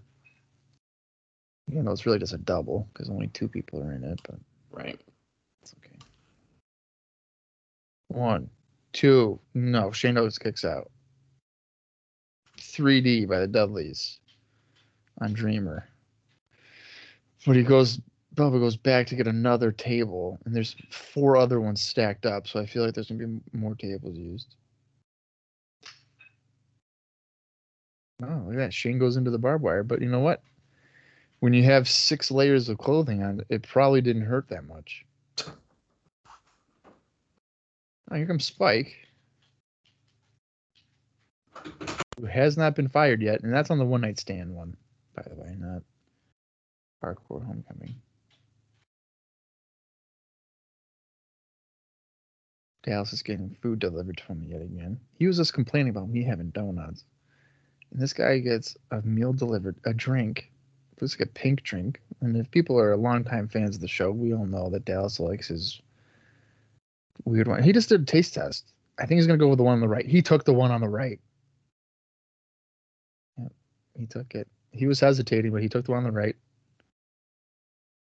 And it looks like he's having chips, so get ready for some crunch. See, I eat stuff that doesn't have a crunch, and then Dallas doesn't care. Oh, boy. Flaming table. I didn't expect that I was getting a full meal service. I was just expecting part of the meal. Tommy Dreamer was just powerbombed through a flaming table like he's Scott D'Amore in 2022. 1, 2, 3. Dolly Boys win the match. That's right. Now, I'm pretty sure that the Dudleys don't wrestle in WWE after this. I'm pretty I don't think sure. they do. Obviously they come back, but in terms of this time. Yeah, in 2005, I'm pretty sure this is it. And I can look that up, I guess. Bully Ray, who has a 7.44 on Cage Match. That seems a bit high to me. But that's got to be. Let's see here. Yeah. Yeah, that is. Are they done? Yeah, that's their final appearance. They only had. It's their only appearance in 2005. So where were they all of 2005? Just not working? Maybe they wanted a little time off. Maybe they had nothing for them. Oh, here comes Stone Cold Steve Austin. Because it's not an ECW reunion show without Stone Cold Steve Austin. He is an original. Well, I mean, yeah, but he was also there for not long. But I guess as long as you were there, I guess technically it counts. Technically it counts. That's exactly right. Terry Funk throwing a chair at Sabu's face.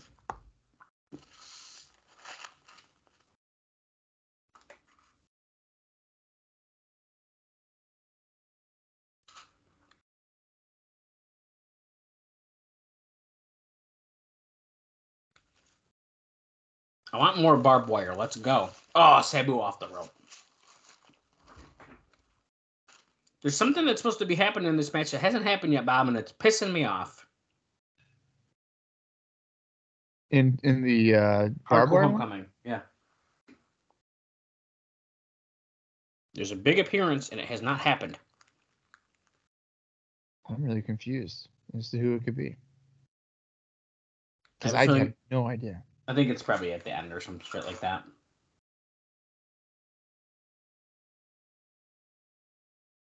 Oh my god. Oh god, look at his arm. Yeah, his arms and they've been shredded.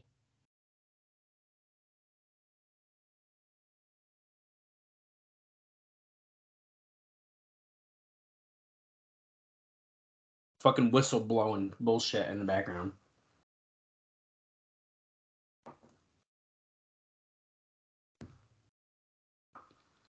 Well, they have to cut him loose. Look, Al Snow's there. And One Night Stand. They're all coming out at the end of the show here.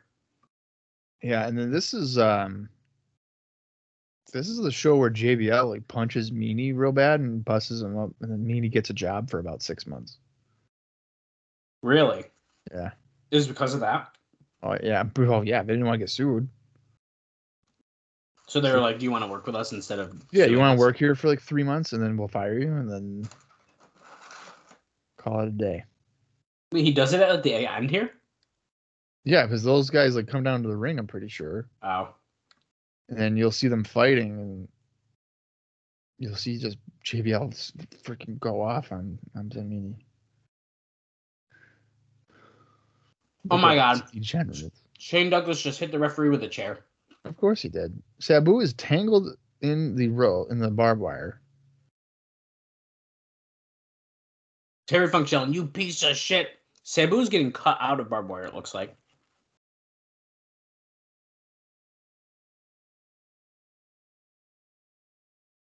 Do you think that... So I don't remember who wins this match. Do you think Shane Douglas wins the main event of the own show that he put together? I think he's going to let Terry Funk do it because he's like the legend. Oh, you think so? Yeah, if not, then it's definitely him. I don't think Sabu's winning. I don't think so either. We need a referee. They got the annoying one, though.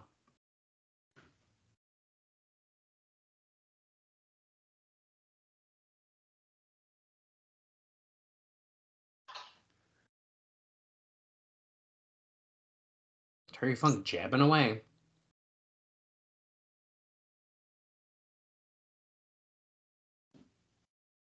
Terry, no! Oh, Francine tried to save, but it didn't work. Chair shot to the back.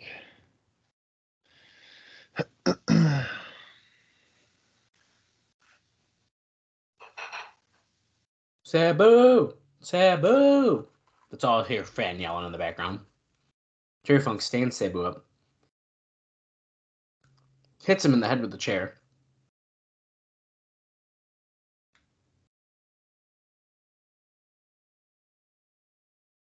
Dude, why does Shane Douglas do that? Whenever he has a chain, he's got to make it like... Because he wants everybody to know that he has It's so it. fucking obvious. He just knocked out the referee. Shane, you can't win by beating up the referee. It's a barbed wire. No more barbed wire. You can probably use a chain. That's a really good point, actually.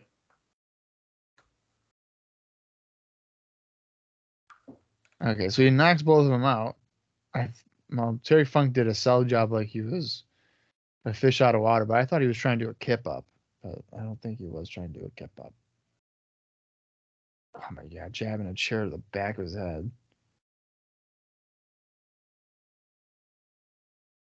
So now at the One Night Stand show, all the Raw and SmackDown guys are a unit. They're coming down.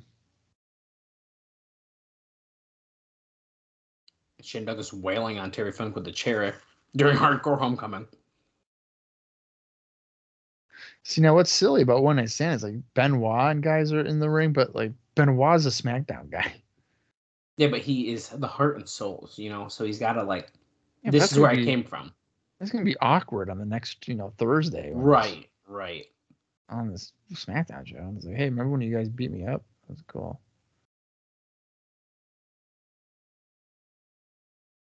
Is that new Rene Dupree? Yeah, that was Sylvain Grenier for sure, and Rob Yeah. Conway.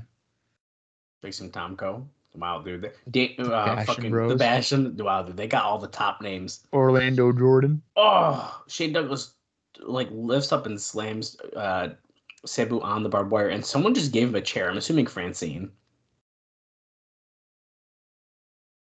Fucking ladder. When he's saying, who's coming out? Where's the music? I don't know. I'm not watching that as much. So Oh, it's Taz. It's fucking Taz. Oh my god. Oh, that's funny. He's a freaking commentator. He's getting his own entrance to be the savior of this brawl. Get out of here. Oh, the lights out. Lights out on Hardcore Homecoming. Sting. Stinger. Oh, it's Mick Foley. What the shit? And he's got a referee shirt on. He's a what? This is the big one. This is what I've been waiting. I thought he was just talking about. I thought he was by default. Yeah, he's the big guy who appears on 2 shows. He's a WWE guy. Yeah, it's weird, but he is friends with Shane. I guess that makes sense. No, he yanked Shane off the ladder. So much for that friendship, I guess. Oh, he's got the fucking Sacco. Cactus Jack with Sacco. See, now at the one night stand thing, you see JBL. He's clubbering Blue Meanie. Oh yeah, dude. I mean, he is just beating the shit out of him. Wonder why. I don't know. He literally keeps going. Look, and Meanie's trying to fight back. Yeah, Taz has the Taz mission on Kurt Angle on the aisle. Jesus. Terry Funk laying some nice punches on Shane Douglas here on our show. Here we go. Boom, double arm DDT, and this is making sense here. They're beating the shit out of Shane Douglas. You look at JBL's white shirt. There's blood all over his left arm. That's because Blue Meanie is busted hard way. Dude, look at Nova chilling in the corner doing nothing. I also don't think he's in the ring anymore. Blue Meanie. No, I don't think he is. Oh, no, he is. He's in the upper right corner, and his face is just busted open. Barbed wire mandible claw. Yeah, I see that. That's Mr. Sacco. It's still the mandible claw, Bob. Mr. Sacco. With barbed wire. It's called the mandible claw. What the fuck are you talking about? Terry Funk is rolling around with Shane Douglas. Foley 1. No, kick out at 2. Oh.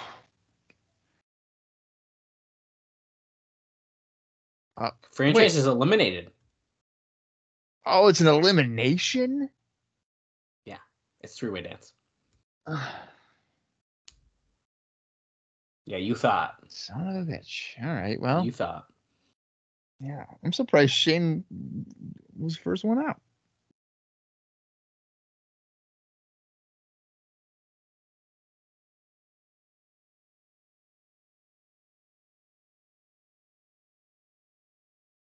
Oh, Sabu going for a roll through. No. Terry Funk goes for a cover.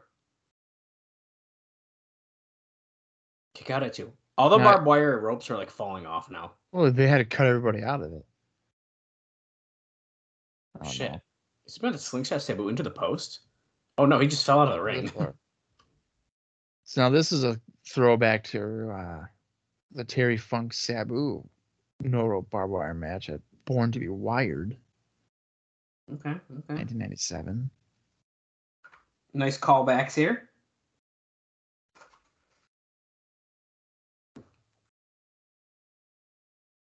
Crowd is chanting for Cactus Jack.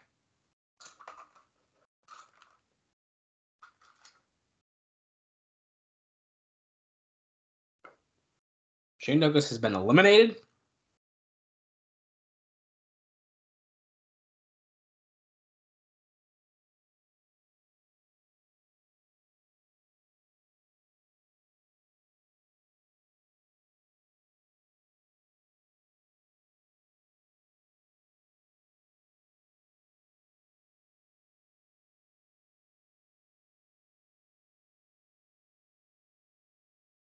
Terry Funk is climbing a ladder. Sabu is... Oh, it broke. Okay, the table broke too. Oh, my God. That was one of the worst botches I've ever seen. The ladder crippled underneath itself, and Terry Funk kind of fell on the edge of the table, which also broke, and Sabu was on it. Well, the crowd is chanting, holy shit, so they're still happy. He could have broken his legs doing that. Oh my god. Sabu with an Arabian facebuster.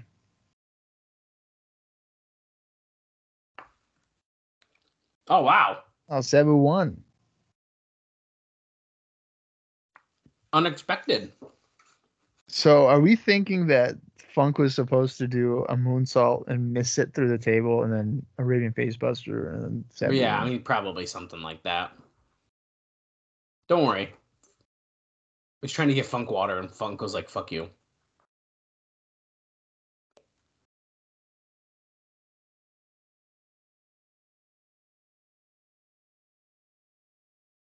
Oh, shit, they just hit a 3D on Eric Bischoff.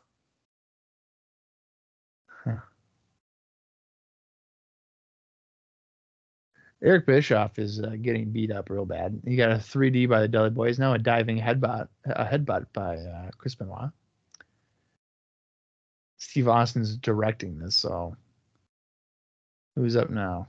Rey Mysterio's going to do the 619 because you know what? He did that in ECW. Oh, wait. No, he did not. And see you later. There's that one. And then who else is next? Balls Mahoney should give him a chair shot right over the head. That'd be good. And Sabu's celebrating. Mick Foley's holding up his arm, too.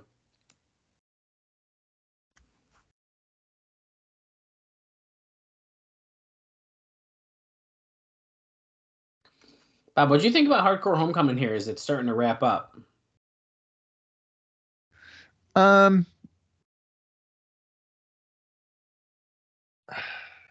That's a really tough question. I'll say this. I was expecting complete garbage and like really bad, but so it wasn't like awful like I was expecting, but it wasn't like great. And like a lot of matches I think were let down. Yeah. I think if you're an ECW fan, it's a good show. I think that if you are somebody that greatly enjoys ECW nostalgia, this is probably a good show. I mean, yes, that's what I mean. Though. ECW One Night Stand is by far the superior show. I mean, it's like not even close. Well, yeah. I mean, having both shows on, I mean, that is abundantly clear. I think Hardcore Homecoming, I know you don't do it, but I'd give it a thumbs in the middle. It's not really a thumbs up to me, but yeah, so I mean, my rule of thumb is I'm not doing thumbs in the middle. It's either up or down. Now, if I were to give in the middle, this would be the definition of middle. But I have to, I guess, give it a thumbs down. That's fair. If you didn't have One Night Stand on in the background, you think you'd feel the same? Yeah. Yeah, I do.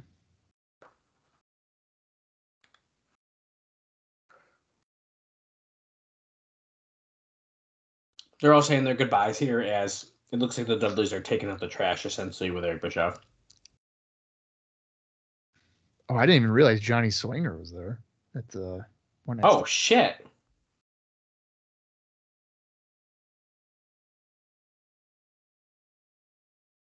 Oh, that's cool. So is C.W. Anderson. Okay. Were they maybe dark matches or just visiting or something? Well, I think like if you were ECW and if you had ECW history, you were brought in for the show to at least be there. Okay. Well, we're ending a very celebratory on both shows here. Hardcore Homecoming is officially ending with Terry Funk having his arms raised, celebrating. Stone Cold's drinking beers with the ECW alum, and both shows are going off the air at the same time. Look at that. It's as if we had synced it up. I know. That was a pretty fun bonus episode just because the way we just did that. I'm glad on the fly we decided to do a 2-for-1 here. Yeah, so now you're gonna have to change that title and be like Hardcore Homecoming and One Night Stand, like dual watch along or something. Well, and part of me wants to be like, well, that's not really what we did, but we did. We did literally cover both shows. Right. So it happened. Yeah. Well, I next week. I just think with the hardcore homecoming, like I would want to give it a thumbs up, but like Cash did like really nothing with Scorpio. It was like I do think Scorpio that was the biggest letdown for me is the Cash Scorpio match, dude. Yeah, and then like if you think back, like for me personally, like if I look back and think back about ECW and like the matches that Credible and Win would have, I would be going into this match thinking, oh, okay, they'll have a pretty good match. And really, aside from like the Hurricane Rana off the middle rope through the table, Right. that was nothing. Yep, So, I agree. yeah. Well, we did it. And I'd say, I mean, not that it's like the official what we're watching, but One Night Stands, I think, an easy thumbs up. But Oh yeah. I don't even think that really needs to be argued. No. I mean, people consider One Night Stand 2005 to be like a top 5 pay-per-view of all time. I think that's pretty fair. I would agree with that. Yeah. Cool. Well, we have one more bonus episode coming your way. I think we're kind of up in the air, unless we are going to for sure try to do that 60-minute match on High Spots. But I guess we can talk off air, and maybe it'll be a little bit of a surprise next week. Yeah, I mean, I don't really care. I mean, it's the final one that we have to do before Slammiversary. Those guys do have history. Daniels and Styles here in TNA. It would be kind of cool to see what they do on the Indies against each other compared to TNA. So. Yeah, that's kind of what I'm thinking. So I think that'll be, if we can make that work, I think that could be the plan. It'll be a little bit shorter. It won't be a 3-hour show. We'll do notes and we'll watch a fun match. So there'll still be some good content for you guys. And then literally 2 days after that, we got a big one, and it's Slammiversary 2005, and I cannot freaking wait for that. Yeah, that should be good. All right. Well, next week is bonus episode 10. And by all accounts, it's going to be a match between Styles and Daniels in PWG.